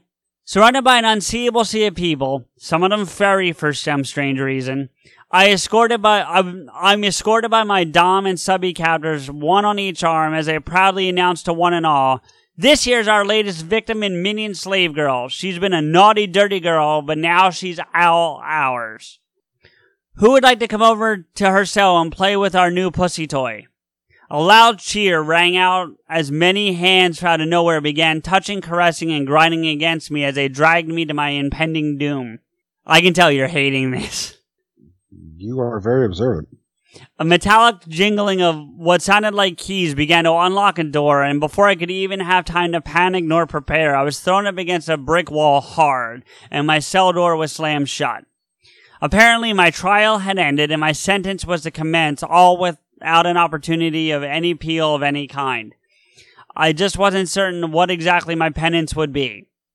A hand gently brushes the strands of hair from my face and presses up against my... A hand gently brushes the strands of hair from my face and presses up against my back, my face still buried and pinned to my cell wall. This gentle caressing drifted down from my cheek, briefly tracing a line across my dry, parched lips and down the back of my neck before tickling and teasing its way around the top of my cleavage, playfully and seductively. But yes, gentlemen, these were not the touch of man's hands I was feeling travel down and around my body. Well, who's this fresh meat you've presented to Mistress Mandy this evening? Your newest slave girl has a dirty mouth. She's been punished, but it still hasn't learned her lesson. Then she corrupted my dom minion into being bad. This naughty girl needs to be whipped and beaten into an A. Requires your full capital punishment, mistress. Is that so, you dirty whore? You're loving all this attention, aren't you? All eyes being on you right now. You're excited, I can tell. You're loving it, aren't you, you dirty girl? Don't you? All of this while Mistress Mandy's minions are now busying themselves by chaining me to my cell wall. A leather strap or whip of some kind makes its trail along my overhead hanging arms down where her hand had just journeyed. Meanwhile, the metallic shackles began to cut and scratch painfully away at my wrist with each tiny movement of my body. Even though I was in a crowded room, my central focus became the sound of her whispers and moans in my ear. That and the hungry panting and excited pacing of my captors all around me, all of which felt to me like I was trapped in an extremely confined space with them all. Every single one of my senses were now racing around in chaotic confusion with both my mind and my body. Their touching moans in close proximity had made them, okay, fucking hot. And yes, Rico, in both senses of the word. So she's at least enjoying herself to some degree. I don't give a fuck. I'm pissed off. Oh boy. I intentionally let out a breathless whimper merely in an attempt to breathe, boys, I swear. Oh, so this is her phone? Any dirty naked pics in here, slut? No, thank fuck. My phone! Suddenly, the tiny whimper became fever-pitched as I attempted to claim back that which was mine, but in doing so, I had shown a weakness that this pleased Mistress Mandy immensely. Within moments, I knew I was in trouble. The slave girl wants her phone back. What can we make her do to get it back? I think she needs to make an offering to you, mistress. Yes, minion, I think so too. Well, what do we have here? I think I want Rosie's red shirt. Yes, that would please me enough to make the exchange. My what? My shirt? Do you want your phone back or not, slave? I shall be merciful and even let you use it, but you have to give us what we want, your rose-smelling red shirt. She trailed her leather strap down my body, lingering briefly at my butt before returning up my side and brushing her palm along the underside of my breast. Now, whilst women have never been my particular palette in life, this distinct contrast between the rough and the gentle touch was definitely intriguing to me. If it would have ended my tormented torture and let me return to my BFFs and my phone, I'd have done anything or perhaps anyone at that moment. Okay. My legs were forced apart slightly, and they all began to tickle and tease the inside of my thighs, all the way up and back down again. My shirt had crept up slightly thanks to the shackles suspending my arms in midair, exposing my midriff. Her hand reached around and began unbuttoning my shirt ever so slowly. All the while, my begging and pleading to remain closed was ignored as she told me to relax and that my fear and trepidation was exciting and pleasing her greatly. Now, when it comes to being shirtless in public, I am exactly like Kevin. At home in midsummer and at night, I'm all natural, but never in public. Which I don't think is exactly Kevin. He says he wears a shirt in the shower, so I think yeah. But in that moment, I foolishly thought that by surrendering the garment, my torture would end, and I'd finally have my phone back. My mouth became dry, just as my throat began to close over without hesitation. My mouth filler was removed, and I was fed a bottle of water. So I guess they could kind of tell, and, so that's good news. This kind gesture of mercy put my mind at ease a little and allowed me to have a little fun within the fantasy. I began to challenge my authorities, arguing back cheekily with my captors, pulling forward just as they punished me with many whip crackings and lashings across my back. The first few strokes did bring tears to my eyes, but I'd become irate and determined at this stage. I must have my phone back at all costs. I was warned my insolence would be punished, and I was forced to face my other minion slaves in shame. For some unknown reason to me, even today, looking back at it, I shrugged like a defiant teenager. Go ahead, I don't care. Merely by unhooking one of my shackles, they turned me around to face the now celebratory crowd and chained me back into the wall, this time facing forward. Luckily, I couldn't see everyone's reactions, merely their woohoos and cheers. My boobs now flashing an entire bar full of people. Relax, though, boys. I was still wearing my bra at that stage, at least. Just kidding. That thing was not coming off for anything in the world. I'd rather have go and buy a new phone than reel those puppies uncovered to a crowded room. My leather skirt, however, felt precariously high, being it was so short to begin with. Every now and then, varying hands tickled, teased, stroked, and explored different parts of my body simultaneously. It was the most strangest sensation I'd ever experienced. Yet all the while, keeping my eye on the prize of eventual release, and most importantly, at that moment, for some reason, my fucking phone back. It had become a real grudge match between us. Them continuously attempting to break me versus my own fight or flight response kicking in, and I began to argue with my jailers and fight back. They even invoked the water torture, pouring buckets of iced water all over my body, to which I replied, Please, mistress, may I have some more? The more I challenged their authorities, the more savage their beatings got, and more brazen and filthier they'd become. If I got too cocky, their secret weapon of pacification would be presented and waved before me, my phone, enforcing their instructions and my obedience and what they deemed to be good behaviors all over again. I'm prepared now to allow you to have your phone back. We'll even let you use it, but you have to give us what we want to. It's then she kissed me, ever so slightly, and whispered, I wish to see you shamed and punished in front of all my friends and slaves present tonight, and your friend Jojo wants you to be forced to share in the shame and embarrassment of sharing this story on a podcast for all time. Let's both be humiliated on Pod Askew together. Yes, guys, Mistress Mandy said Pod Askew. Damn. Right? That's our demographic, is the fucking, BDSM underworld. Jojo told her. Jojo. Yeah, I know that. Now, would you like your phone and one hand free to take some dirty selfies, but absolutely no other patrons? Do you agree? Yes, mistress. Apologies, gentlemen, but as you both know, I don't do selfies. But at least now I had one hand free in success, my precious phone back, which now presented me with two new dilemmas. Number one, the only people I was brave enough to call and tell where I was were currently sitting at the bar getting pissed drunk. And two, I was blindfolded. I'd literally given up the silk shirt off my back and my dignity for nothing. I need this removed, I sheepishly requested. Oh, so now you want your skirt removed also? My minions can do that for you. No, I meant the blindfold, please, mistress. Oh, well, that would require you pleasing me in some way. Mistress Manny leans in and kisses me, and this time it was full on. Whilst this may not be my first chick pash I'd experienced it in my life, it was by far the grossest.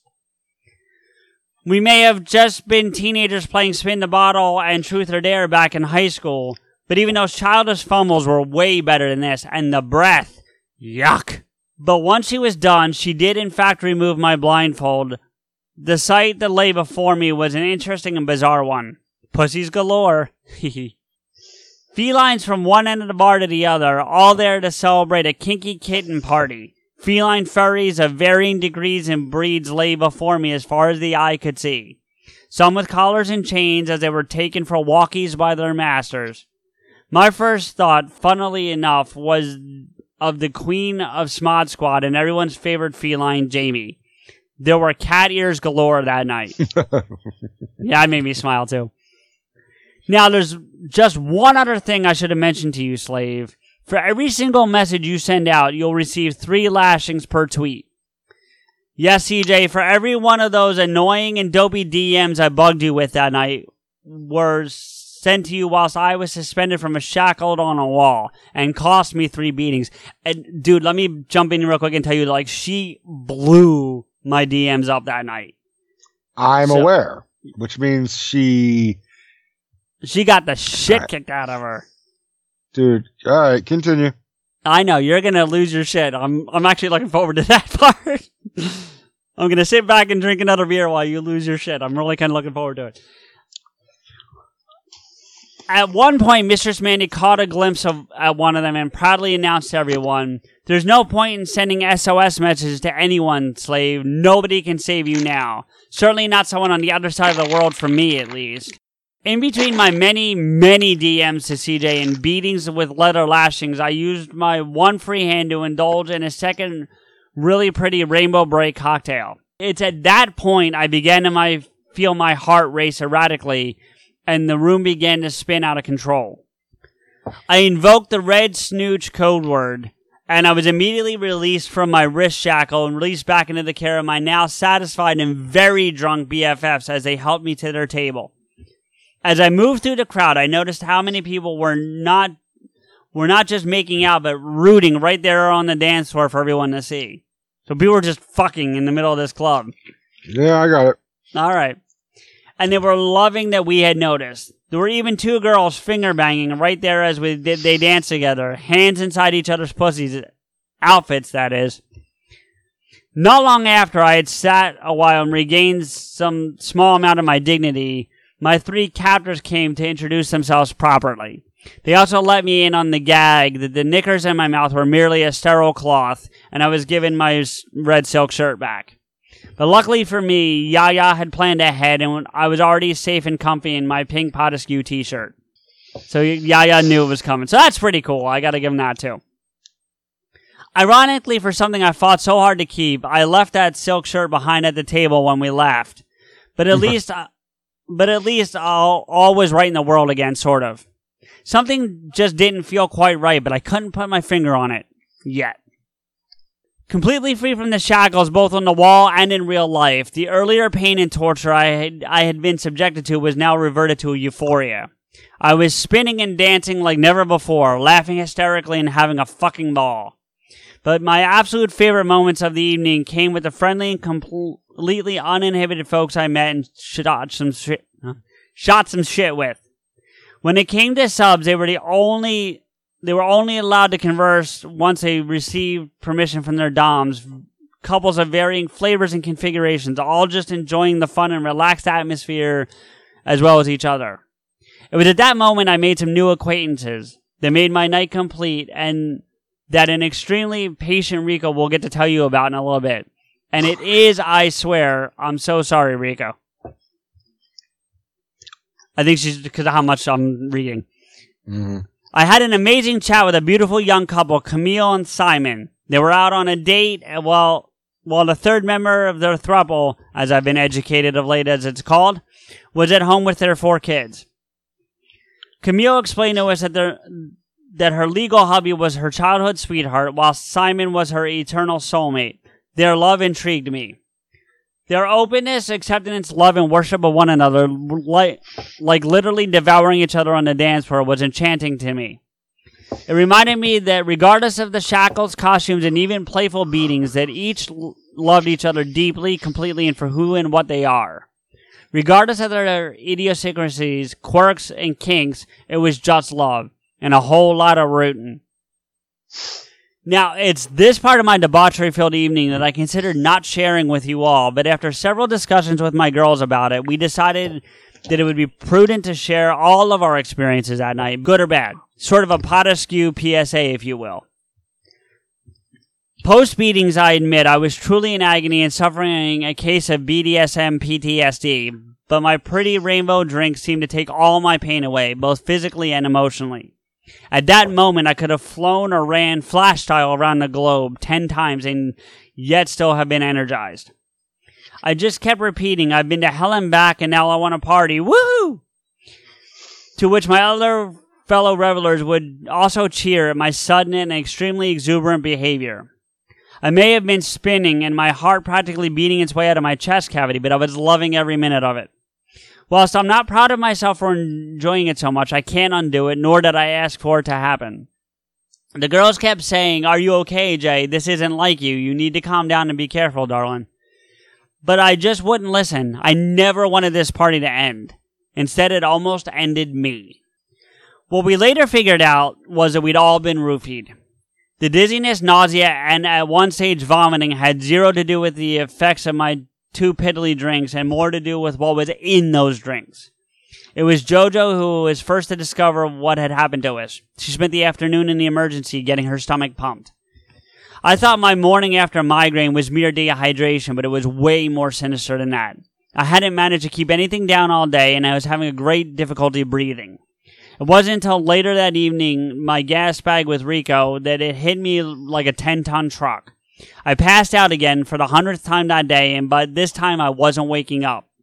It was about 11 p.m. when Jody came into my room to wake me and tell me about JoJo being in the hospital. But there I was, phone still in hand, Rico's DM open after sending my last reply to him, but she couldn't wake me.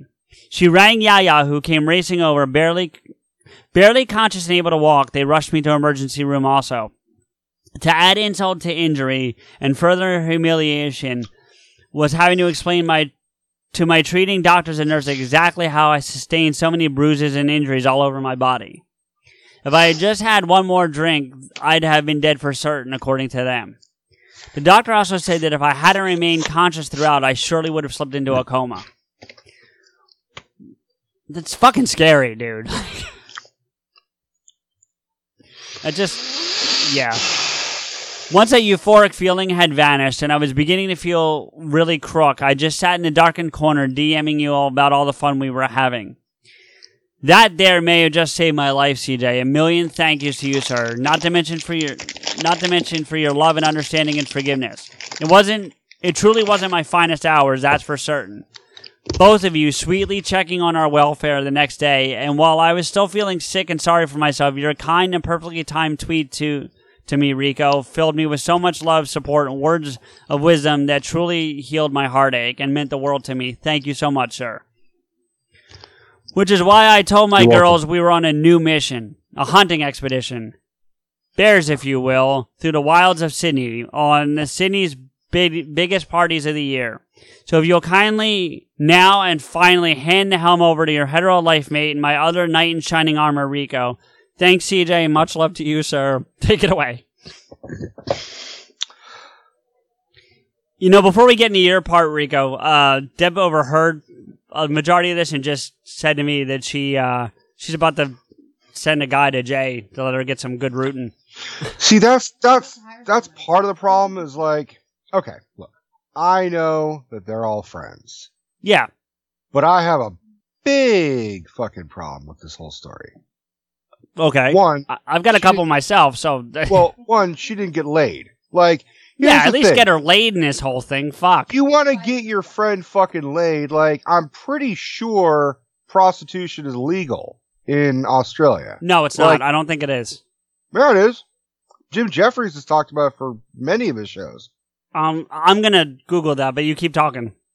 Well, even still, how fucking hard is it to find a fucking decent dude? Like, open a fucking OkCupid account for Christ's sake. Like, fuck this. Oh, God. Look, you guys are all friends, and I don't know the closeness of your friendship. Right. I just know what I've heard, and what I've read, and what CJ's told me, and what Jay has told me.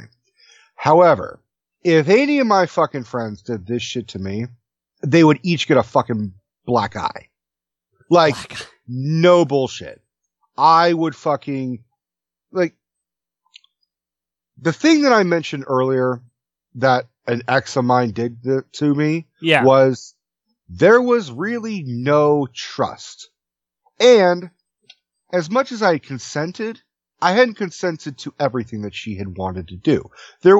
For me, if I'm ever going to explore BDSM ever again, it's going to be with, this is what I'd like to do. If you're okay with it, that'd be fine. I may try and, talk, a little, do the power play. If you're okay with that, you have to be aware. You can't, here's the fucked up thing. For all we know, this was the beginning of a fucking movie called Taken or Rambo Last Blood. Her friends could have just said, you know what? We're tired of Jay. We're just going to fucking put her ass into slavery. And Jay would have no fucking clue. She's blindfolded and handcuffed and she's just thrown in a dungeon. And then she's like, oh, well, this is, I guess, part of the act. Nope. Now you're in China. Good job. Right. Well, and it's ironic you say that. And I mean that in a bad way. Because I'm looking up the prostitution in Australia, as you were mentioning. So here's how it breaks down. In parts of the country, it's legal and regulated. Mm-hmm. In other parts of the country, sex work is legal, but you're independent and it's not regulated. And brothels are illegal. So the brothel's illegal, but if you're just, working out of your apartment or whatever, then so be it, So, but it also talks about there's a high human trafficking thing down there because of it.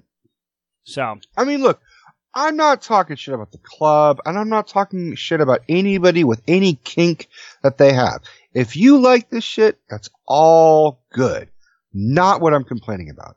What I'm complaining about is this is also the same fucking location that roofied and almost killed our friend. Like, I'm not blaming. Yeah, well, that's not their fault. Yeah, that's not their fault. It's not their fault, but because JoJo got roofied too. I mean, I know, but that's not exactly a good thing. It's like, oh well. At least I'm not saying it's a good thing. Got punished. Like, it's the whole. I'm not saying it's a good thing. I'm just saying that it's not like they were in on that part. You know what I mean? But who roofied them? The thought from my conversation with Jay was the bartender. I'm just saying, man. And look, I'll get to my portion, but I gotta say, the reason why we choose our friends is because we trust the motherfuckers. This would have fractured my trust if anybody had done this to me.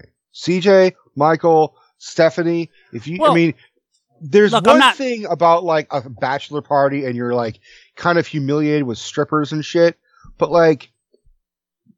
they said, okay, here's your safe word. Now we're going to gag you. Well, how the fuck can you say a safe word? The whole point is to feel safe. But she did say it with Hold on. Okay, sorry. Jay felt better. She got into it.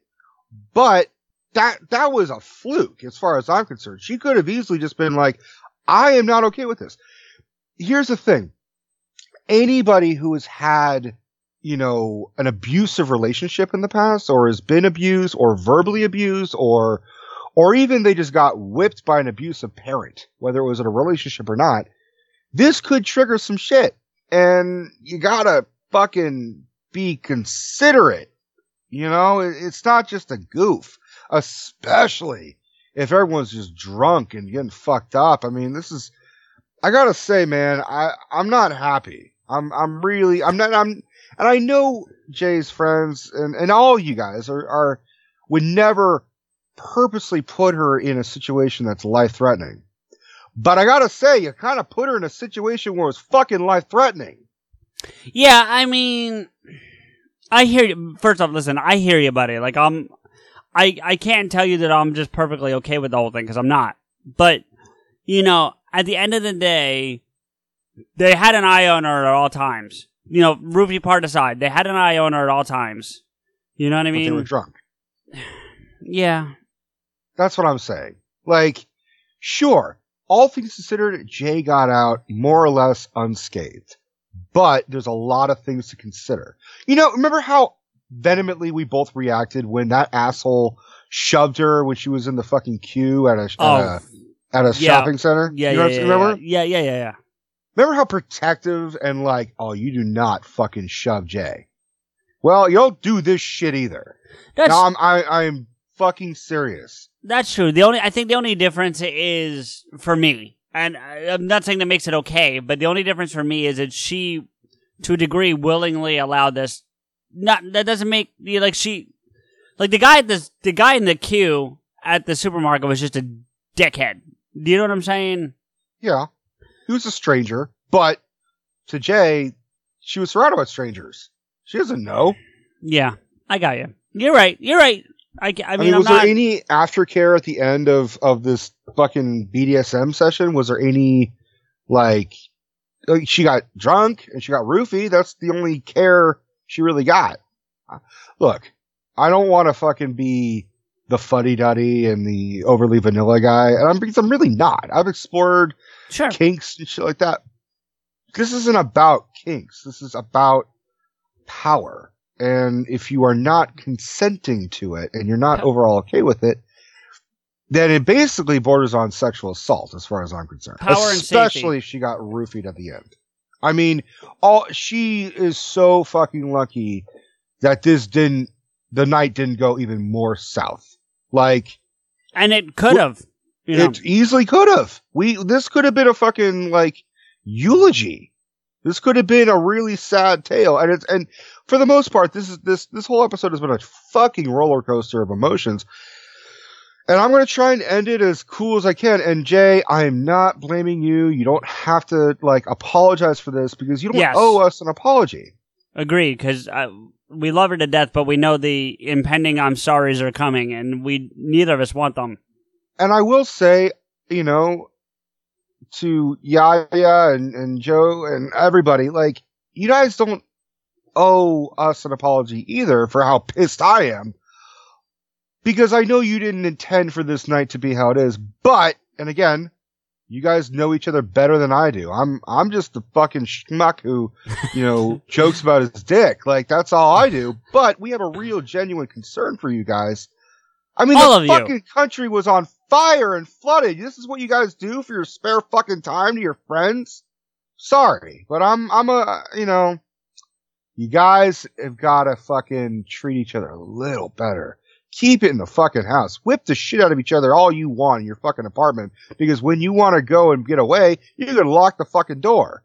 You're not handcuffed. And you're not fucking chained to a goddamn wall. Without consent. And if you want to fucking say help, good fucking luck. I'm serious. All that was missing was fucking Rambo to kick down the door and rescue the bitches. That's all, you know. Right. Alright. On that happy fucking note. Right? Jesus. You guys got your own exclusive Rico's rant. There you go. Here, the sidelines gave me a little note. Aftercare is essential. If there are no aftercare, you know, comfort, affection, massage, etc., then this session was assault. The BDSM community animately requires aftercare. Well, wait, with all respect to the sideline, is that American rules or Australian? Because the rules might be different down there. Is that American BDSM rules or Australian? I think assault's assault. I don't think No, really but I'm saying the aftercare part. I don't know. Anyway. I think treating somebody how you wish to be treated is the first thing they fucking teach you in preschool. And I think that's a fucking guideline and a rule we keep forgetting. If I didn't want to be whipped, why the fuck would I do it to anybody else? And if they want to be whipped, you gotta talk it out. You don't take into a fucking club and, you know, shove them in a fucking, I mean, what was to stop from something really going wrong? It's a good question. Oh, I mean, no one, unless the friends have gone to this place and they've been like, it was a little scary, but it was okay. It's one thing to like force your friend to go to a haunted house or to see a scary movie. Yeah, I mean, Yaya might have been there before, being that that's her, you know, typical kind of thing. But she wasn't exactly there in the fucking sidelines to to help her through it. See, here's the other thing, and I'm not placing any blame on Jay. I need to stress that very much, right? But she's writing this wonderful story, and I believe every word of it's true. That's not what I'm getting at. But the picture she paints about the size of the room may not have been as big. Do you know what I'm saying? Like, they might have been closer than the story painted the picture of. All it takes is one. All it takes is one person to do irreparable damage. That's true. Fair enough. I told this to Jay, and I won't name names, but I had a friend who got roofied, and he was a man. He got roofied accidentally. You told me the story. I know the story you're referring to. You shared it with me too. Yeah. Yeah. It wasn't like, and that's my point, is that this is not Jay's fault. This is not this is no one's fault. This is the motherfucker who roofied the drink's fault. The bartender. The bartender, allegedly. Allegedly. In my buddy's situation, he was staying next to a girl, and there was this creepy dude who kept coming by and being near their drinks. It was not the bartender, because I know the bartenders, they would never do this shit. Right. But my buddy, like, he grabbed the wrong drink. He grabbed her drink by mistake, and then, he became unconscious, and they had to, like, drive his ass over to the apartment that Michael and I were sharing, and then I had to, like, carry him up and put him to bed, and he blamed himself and yada yada yada. And I'm just saying it's like a rape victim. Like, yeah, there's a silver lining in your story, though, a small one in your story, not what happened to Jay, but in your story, that the girl didn't get roofied. Exactly. Yeah. Someone still got roofied. I mean, he was a knight in shining armor without intending to be. Sure, but at least there was that. If there's any silver line, I'm not saying it's a good thing that it happened, but I'm saying because my buddy wouldn't, like, the roofier would not want to fuck this guy. Right. I don't mean to laugh, but you're probably right. Yeah. So. All right, but that being said, look, I will fucking get over it, but, like, you guys take care of my friend Jay. Yeah, for real, guys. Like we love that all of you enjoy Pot Askew and whatever and what that is, and that you guys have these parties and you have a good time and all that. We really do, right, Rico? Do you agree with me there? Yeah, of course. And we love all our fans, but Jay has become a friend, and so we're gonna look out for our friend, And JoJo, I get you want your revenge, and yes, I'm sure you had no intention of it getting to where it got, but planning your revenge is better. Can I recommend like a water balloon or something? Like, can you fucking go? Like, I don't know what constitutes as a JoJo prank, like a good old kick in the twat, like. Well, from what we heard earlier, apparently shit on the head, but we just didn't get the details on it. So, Well, I'd rather have shit on the head than being fucking whipped in a public, forum. Agreed. So. All right. Anyway. All right, moving on. Now I gotta finish this fucking thing. We gotta be silly and funky now again. All right. G'day, Rico. Fucking finally, right? I'm so sorry, buddy. A man of your celebrity status deserves way more love and hero worship than I've afforded you this time, Rico. No, he doesn't. His ego's fucking big enough. No, that's fine. But I assure you, sir, you're my starring lead in the pod play I'm concocting in my warped and perversely demented at times mind. Why are you the star? would you like me to go through some impressions and explain why? That might actually prove my point better. I will say this. If the fucking pod play features anything with BDSM, I'm out. For real. You might want to do some rewrites, Jay. Co-starring with CJ and Steph if they're interested in playing also. Oh, so she's writing a one-man show, essentially. I mean, is there any better? How do you masturbate? How do we go from whatever? Anyway. Now travel back with us, if you will, to this final chapter of deviancy and debauchery. I think I've had enough, motherfuckers. For real. But this time, Rico and I have devised ourselves a little bonus features inclusion for you all. Ever the koala spawnet, I was diligently documenting to you both the entire time. Again, sorry about that. Stop apologizing, Jay. Yeah, that's my biggest argument with Jay. Like, on a regular basis, because I talk, especially with being out of work right now, I talk to Jay, like, almost daily. And the amount of apologies I get. She would say sorry for saying sorry. She has. Where am I? I was diligently documenting to you both the entire time. Again, sorry about that. My discoveries whilst out in the wicked wilderness of Sydney's sex capital, King's Cross. Sort of like a live reporting from the scene of the incidents as they played out in real time sort of thing. So from time to time, our hero Rico will cross live to our DMs to read break-in news from various moments as they happen. Hope you all enjoy the ride. Like I said earlier, I met some interesting, eclectic, and fun new mates that night, but none that brought me more happiness and immense elation than Brock and Gunna. Now, they did tell us the real names, but these were their pet names for one another, whilst leashed up. So I thought it prudent to protect their anonymity, considering our surroundings. The Brock was in honor of our local racing legend, Peter Brock, and Gunna was in honor of he was gonna do what he was told to, or else. Gunna would kneel on the floor next to Brock, waiting to jump to his every whim command. He had nipple clamps attached to a long dog chain, which Brock would tug and yank on from time to time. Ow. Instantly bringing tears into my eyes each time. Ow. But Gunna seemed to love it a lot. Yeah, I'm with you. I got sensitive ass nipples. Leave my nipples alone. I mean, I've talked about wanting getting my nipple pierced, but that's different. I mean, I wouldn't want to get my nipple pierced just for, like, I don't know, something could get caught on it and, haha, there you go. There's goodbye nipple. Well, that's true. I know a girl that got her nipple ripped off once, accidentally. Right, so don't do that. Not from a piercing, but just ripped off. Well, that's a whole other fucking story, CJ. Goddamn. Well, the short version is she was wrestling with her boyfriend, and he went to, like, flip her, and when he wrapped his arms around her, he grabbed the nipple accidentally and ripped it. If he was too excited or would sniff at another man's butt as they would walk past, which made us all laugh hysterically. But he seemed to really love to do. Frequently, his repercussions for such vulgar behavior would be a yank and a spank, and I'll lick my boot, slave. This seemed to merely make Gunna behave even better, as he seemed to actually bait Brock for even more punishment. As I was sitting and reporting back to CJ my findings, our mateship began with a simple, love your pink tea with that cute bear and cubby on it. Now it's time for our very first live to King's Cross for this exclusive report. They're a 50-year-old bear couple and super sweet. Then they took us pub crawling to a cub pub where you were the star attraction amongst them. I could spend eternity hibernating with that hottie.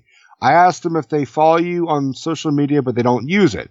Just Tinder and the gay porn sites. Oh, you gotta join Grindr. Why the fuck would I join Grindr? Because you would get laid daily.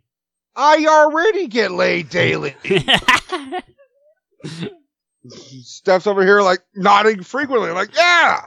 Why would I need a dick in the ass? I got, like, my own girlfriend, damn it. You could stick your dick in someone else's ass. I mean... I do! I don't need to know that. You fucking brought it up, motherfucker. I did. She's giving me the fucking, like, eyebrows over here, like, not like... Okay, how dare stop. You? No, I get it. Thank you. You know, the ones where like, yes, please, I like that. Okay. And I'm just going to make everyone feel uncomfortable. Yeah, you're good for that. Yeah. They were the loveliest guys, and we're all catching up next weekend for the gay and lesbian Mardi Gras in town. No, they didn't.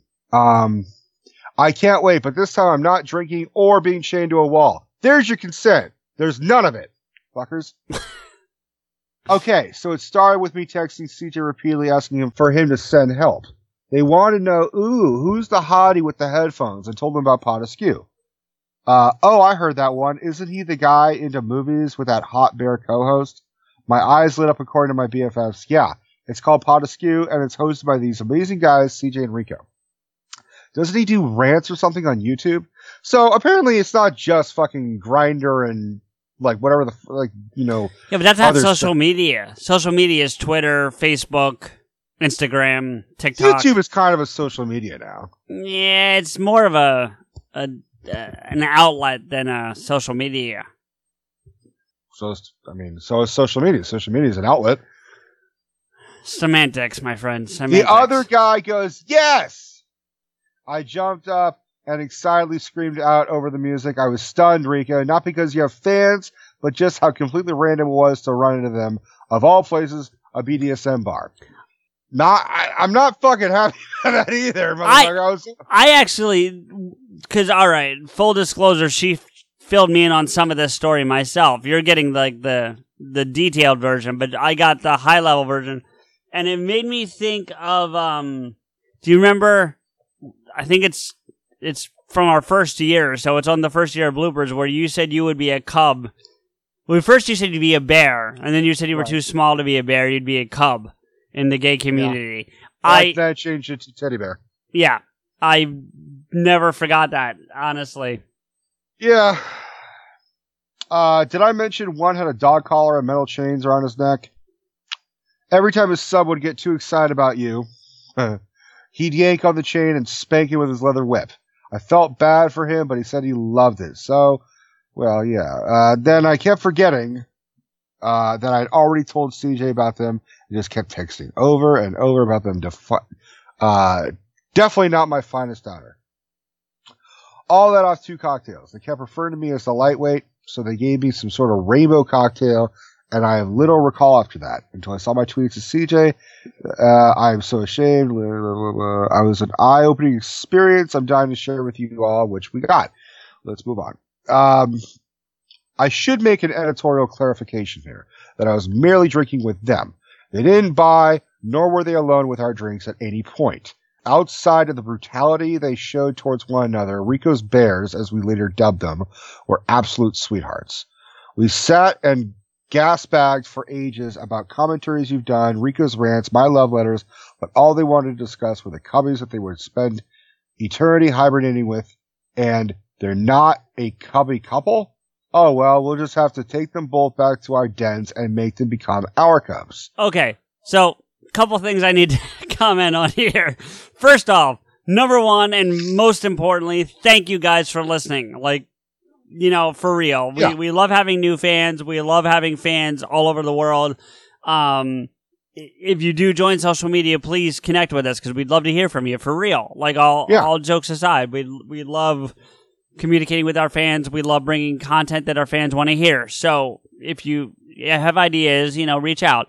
That's number one. Number two, well, flattered, I am far from a cub. You're an otter. Really? That's where you go? You're an otter. Okay. You're a bear that's skinny. You're an otter. We already established this. I thought that was a twink. No. A twink is hairless. I've seen you without your shirt on. You have? Yeah. When? I mean, a tank top. Kind of. Motherfucker, you're a hairy bitch. Like, you're Italian and Greek. I know how hairy you are. All right. You may act German, but your fucking body says Italian and Greek. All right, move on. I would like to add an amendment. At no point will CJ and I ever fuck. No. Like, no, well, at least not each other. Other people. Yeah, even still, I wouldn't feel comfortable fucking in the same room with you. Yeah, that's accurate. I would agree. Yeah. Well, I mean, it would, unless we get to record it, because that'd be one hell of a Pot Askew episode. It would just... You ever hear the joke about two campers? One of them gets bitten by a snake on the dick, and the other camper runs for help, finds a doctor. The doctor says, "Oh man, that's a very specific snake. If you don't suck the poison out of the wound, your friend's gonna die." So the camper goes back to his friend and says, "So I saw a doctor." He's like, "Yeah? You found a way to cure me?" He's like, "Uh-huh. Well, what? Am I going to die?" He looks at him and says, "Yeah, you're going to die." I love that. That's awesome. So. That's a great joke. I like that. That's you and me. Yeah, you tell me to die. Just to get a snake bite. We're just like, one of us is dying. Nothing happened here. Okay. The moment they began to play Rico's Bears song request, Buffy the episode, Walk Through the Fire. Huh? Okay. We had an amazing time dancing and singing together, but as things began to deteriorate and the something's not right with Jay began, I was not thrilled. The only ones that could convince me to leave were our cuddly bear rescuers. They'd invite us to come with them on a pub crawl or pay a visit to the regular Cub pub. It wasn't long after that arduous drunken trek there that the evening's festivities had caught up with me, and our new grizzly mates chivalrously waited with us for 2 hours for a cab to arrive, even though it was ruining their date night. 2 hours for a cab? What the fuck? What the fuck? Do they not have Uber there? I don't think so. What the fuck is wrong with you guys? I think it's illegal down there. Some countries have outlawed it. I'm not sure if Australia is one of them, but some countries have outlawed it. They were such gentlemen. You'd have been proud, Rico. Well, I'm glad someone was fucking, doing good by me. We sadly eventually parted, but not before making a date to meet up and attend one of the biggest parties in Sydney all year, the Sydney Gay and Lesbian Mardi Gras, being held the following weekend. We're already planning to attend, as Cass and Becca were making the pilgrimage back up to Sydney just to see and hang out with their mates, the Dykes on Bikes. They're the pride of Sydney and head out in the parade each year for the last 30 years, and boy, can those gals party hard. Dykes on Bikes. Okay. And yes, Rika, they really are known as Dykes on Bikes. They lead out the parade every year, and that they are legends to Cass and Becca. Sydney loves them. I told my girls that I was on a new mission, a bear hunt, if you will, through the wild jungles of Sydney, and specifically proof of life pics of our randomly discovered Rico's bears in their natural habitats, a cub pub, all whilst the other natives were celebrating a Mardi Gras. I take it upon myself to prove my journalistic chops and worthy of my newly adopted title of koala spawned for Potaskew, with just one simple assignment: find and capture pics of Rico's bear cub fans. Should be simple enough. After never-ending train delays and road closures together with our new and efficient light rail cancellations, I managed to traverse my way by foot to the parade, just not at the other end of it, where my BFFs and bears were presently gathering. What was worse, I had no idea how to break through the barriers and guard rails to reach them. The theme of the festivities was what matters, but all that mattered to me was navigating my way through the sea of colorful rainbows and of vast oceans full of glitter, and to make my way up to the top of the parade and to the party, currently commencing on the Cub Pub. But the signage at every single street and thoroughfare was, quote, "Sorry, no entry, parade route full," over and fucking over again. I started to become frantic. Not a great idea in a crisis situation, especially when I began to hear the fireworks and glitter cannons exploding in the distance. I could see a rainbow cloud rising high up into the air, so I walked towards the lights, hoping it would lead me to the top of the parade and my mates. I became extremely uneasy the moment the sun began to set. King's Cross alone at night is something everyone tries to avoid at all costs. But tonight, it was a party. Everyone was loved up, happy, and having a ball. Confetti was flying high above the crowd and back down again, and repeatedly into my mouth. She said King's Cross is a place you try to avoid at night. Clearly, because that's where you were when you were at that BDSM club. Like, why would you fucking go back? You know what's fucked up is King's Cross is also the train station in Harry Potter. So it's a fucking portal to a magical fucking land, or you get roofied. There you go. Either way, it's a magical fucking land. Just one of them is surrounded by Death Eaters. Poor Hermione. Anyway. Yeah. Leave her every flavor bean alone. Try and catch that golden snatch. It definitely is. Anyway, moving on. All right. My heart shattered. I became crestfallen when I heard Cassie and Becca's Dykes on Bikes mates being announced at the simultaneous roar of the crowd at their revving Harley engines. And yet, I persevered, huffing, puffing, and chugging my way towards the glittering lights and giant illuminated disco balls. Yet all that my big, colorful, guiding orb led me toward was the end of the parade again.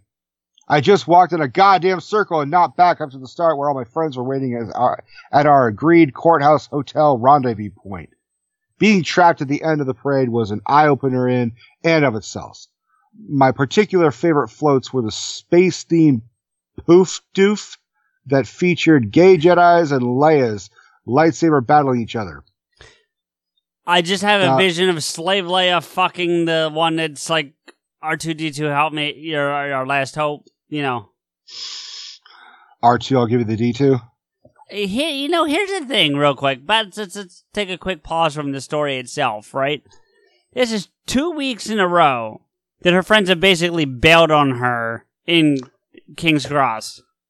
Yeah, I got a request. Can you borrow one of the fucking, Rico's Bears leashes and put that shit around Jay so you never fucking lose her? I mean, okay. See, that's my point is, we're friends. We have the best fucking, why do you keep losing her? Even if Jay is prone to fucking getting lost, that's when you're like, all right, who's got eyes on Jay? Right? Exactly. You know her well enough to know this. You assign a fucking designated watcher. That's what you do. You don't just watch her disappear. You watch her and keep her in fucking sight. You're like, all right, bitch, I'm going to the bathroom. You're following me. Right. That's how this works. All right. The canned fruits and the bang safe the canned fruits and the bang safe bang proud crowd. And try saying that 10 times fast. What? Try saying that 10 times fast. Bang safe, bang proud crowd. Bang safe, bang proud crowd. Jay,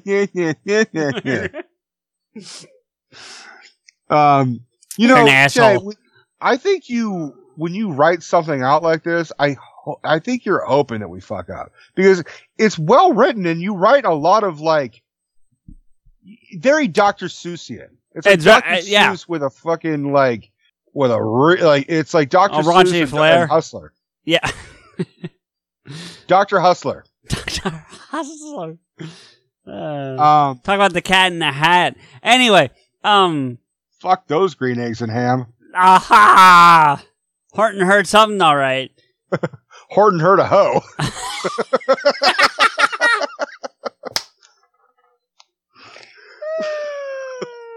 Way down in Hoseville.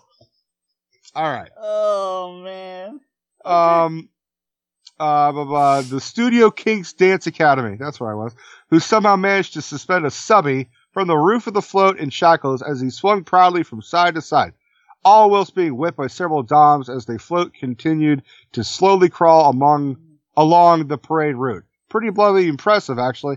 I had no fucking clue that Australia was this kinky. You know what they have? They have no human rights laws. I'm starting to learn that. There's no human rights laws down there. Just fuck a human around, throw them around, beat them up. Who cares? Did it ever stop being a fucking prison? It sounds like no. All right. An hour after the party had started, I was still suburbs away from where I needed to be. Drenched in sweat, my heart was racing in fear, yet broken in defeat. Wandering aimlessly and drowning alone, I tried to find and call a taxi to take me back towards the start, but to no avail. I even tried calling a friend who lives in nearby Darlinghurst to rescue me in my hour of need, but being he's gay, we just outed him, but it's alright. More than likely, he was among the chaos which lay before me. Well, that's probably fair. I would venture to say that if she's saying that, then he's already outed himself. But that's just my opinion. I outed him to the 3 listeners of fucking Pod Askew, which are the same people that we're reading this from. Two of them are bears, so maybe it'll help him out. Who knows? I'm a bear.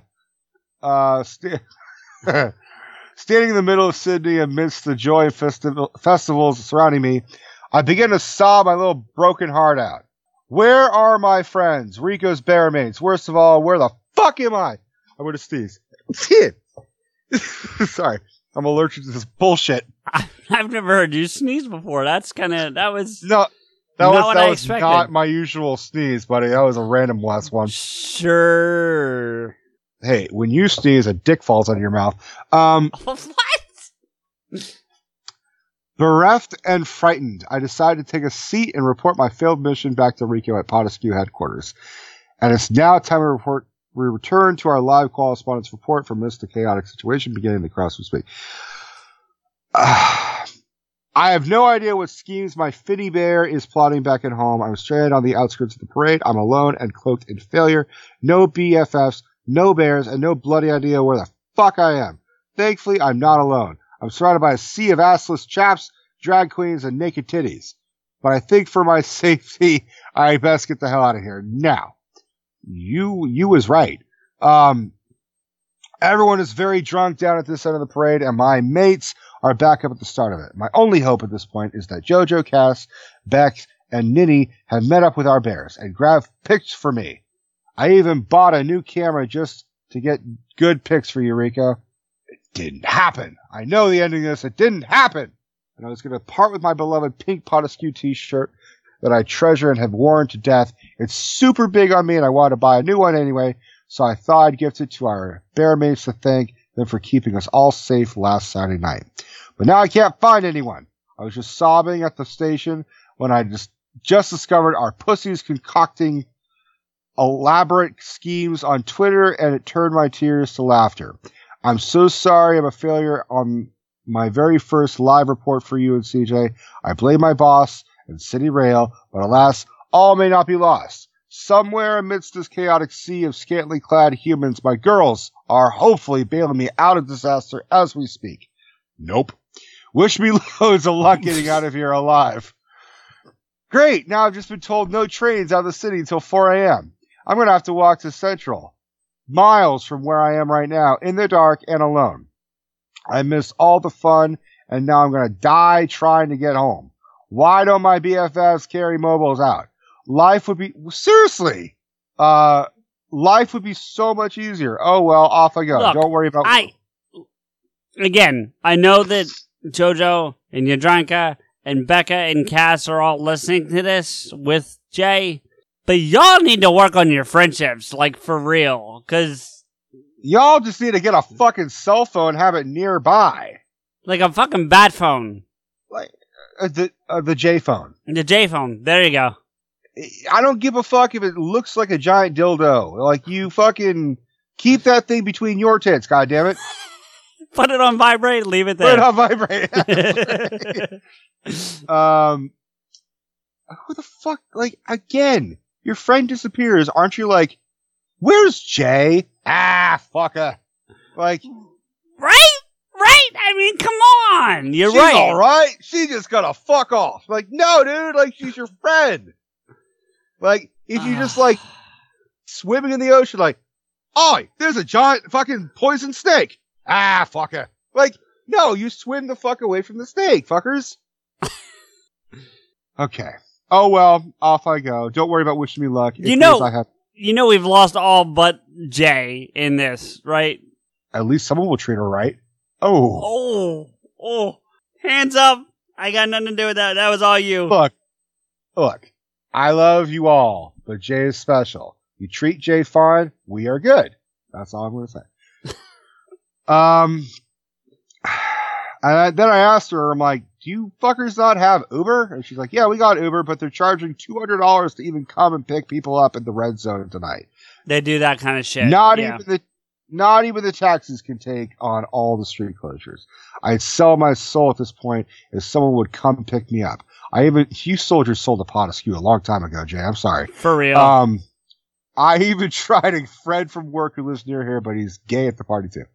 Woohoo! As I was meandering my way to Central, I ran into 3 furries who walked with me to Central. They needed to leave early to get the last bus back down to the coast tonight and noticed we were heading in the same direction.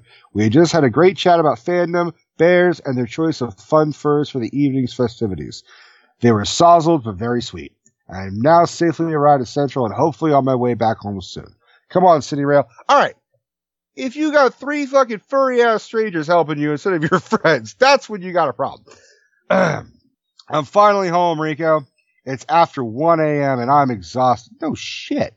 I was going to wait and tell you this part of my report, but I just can't. I just walked into a lounge room full of drunken bodies and a "where the fuck have you been?" from Jody. The girls all rushed over and crash tackled me. It turned out they were up at the other end of the parade looking for me, and when I didn't show, they panicked. Did you call her, guys? Mobile phones. Seriously, like, you know, so Jay's Jay's glued to hers. Like, regardless of them, Jay is glued to hers, and I mean that with as much love as possible. Clearly, otherwise, she was texting you and me. She's like, "I'm gonna die, but I'm gonna tell you all about it." Like, right? So, but seriously, guys, like, sign up with fucking Metro. It's $40. Like, I don't know what the fuck that currency is. I don't know if they have Metro down there. I don't give a fuck. You find if it's called Croc. You know, the crock Australian of shit. version. That's what it is. It's a crock of shit. It's a crock of shit. They don't have fucking phones to call their fucking friend. You're like, right. "Hey, we lost you. We'll just go back home. Hope you come home."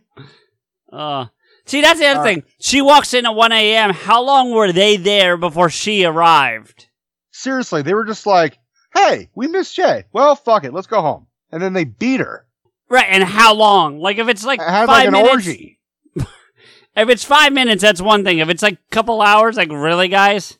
No, I think the quote was, "Where the fuck have you been?" That means it's been a while.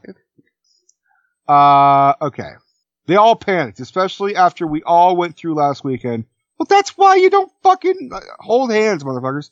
First, they began searching for our bears. The buddy system, motherfuckers. The buddy system. The buddy fucking system. First, they began searching for our bears, then me, then a payphone, you search for a payphone. How'd that work out? Then a way out of town in the complete opposite direction that I was heading. Turns out they all spent the afternoon getting blind drunk at the Courthouse Hotel, hanging out with the Dykes and Bike Scouts before heading around to locate our bears at their Cub Pub rendezvous point. So what you mean is they said, "Oh yeah, we looked for you, but we really got wasted, so we could have bumped into you and not fucking known." Sadly, they never arrived. According to bar staff, a group of Harbor City Bears had been drinking there earlier, but now they'd gone to Hyde Park to ride on one of the floats. Could these gentlemen be our bears? We just don't know. The girls and I have agreed to go on a pub crawl to all the regular Cubs dens they spoke about last week. Sort of a bear hunt in the woods. And we could track down these elusive critters. Thank you so much, Rico. This whole night has been a horrifying series of scary fuck-ups. No shit. The whole 2 weeks seems like a series of scary fuck-ups. I think she wrote this a while ago, so this has been like a nightmare for everyone. But it truly was a comfort to just check in with you. At least someone in this world knew where I was. That's sad. If I'm the fucking voice of reason, I'm the Amber Alert. That is not okay. Even if you were on the other side of it, it calmed me down a lot. And don't fret just yet. The girls and I will capture those critters in their natural habitats yet. Anyways, mate, I'm falling asleep saying this. Good night. So, there we have it, folks. 2 Saturday nights in a row, 2 disastrous Potaskew Field and failed field trip missions, but 2 awesome mates who offer me forgiveness, absolution, concern, and understanding for many, many fuck-ups and faux pas. Both of whom were there for me, even though they were on the other side of the world. You were both just there. And that alone helped me to survive and make it out of there alive. It's because your friends are trying to kill you, girl. A million thank yous, gentlemen, from us all. When I first joined Twitter a while back and boldly went where my BFFs all still fear to tread, never in my wildest dreams did I imagine I would find so many extraordinarily talented, kind, and supportive people that inspire me daily with their creativity, art, and heart. What's even more amazing to me is that I've been blessed to find such an incredible mates from the States, us that will, for the rest of my days here on Earth and beyond, be forever in my heart and soul. Your friendship, kindness, and support for this obnoxiously long-winded as fuck little hobby of mine has completely askewed my view and changed my life. You both truly are my knights in shining armor.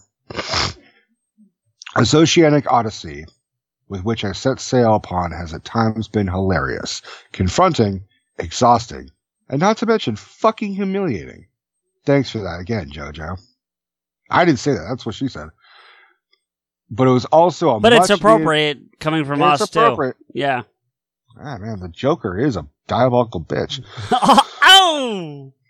But it was also a much-needed release valve. It was my escape, my sanctuary amidst all this chaos surrounding us at present. And if it's all right with you all, I'd like to impact this little last piece of advice for everyone, if I may. During this time of crisis and uncertainty about what tomorrow may hold in store for us, I encourage you all to take this time and, to quote Kevin Smith, yet again, chase those whimsies and why not passions, folks. Thanks to you and CJ, I have been afforded the opportunity to fall down the rabbit holes of my absolute obsession, writing.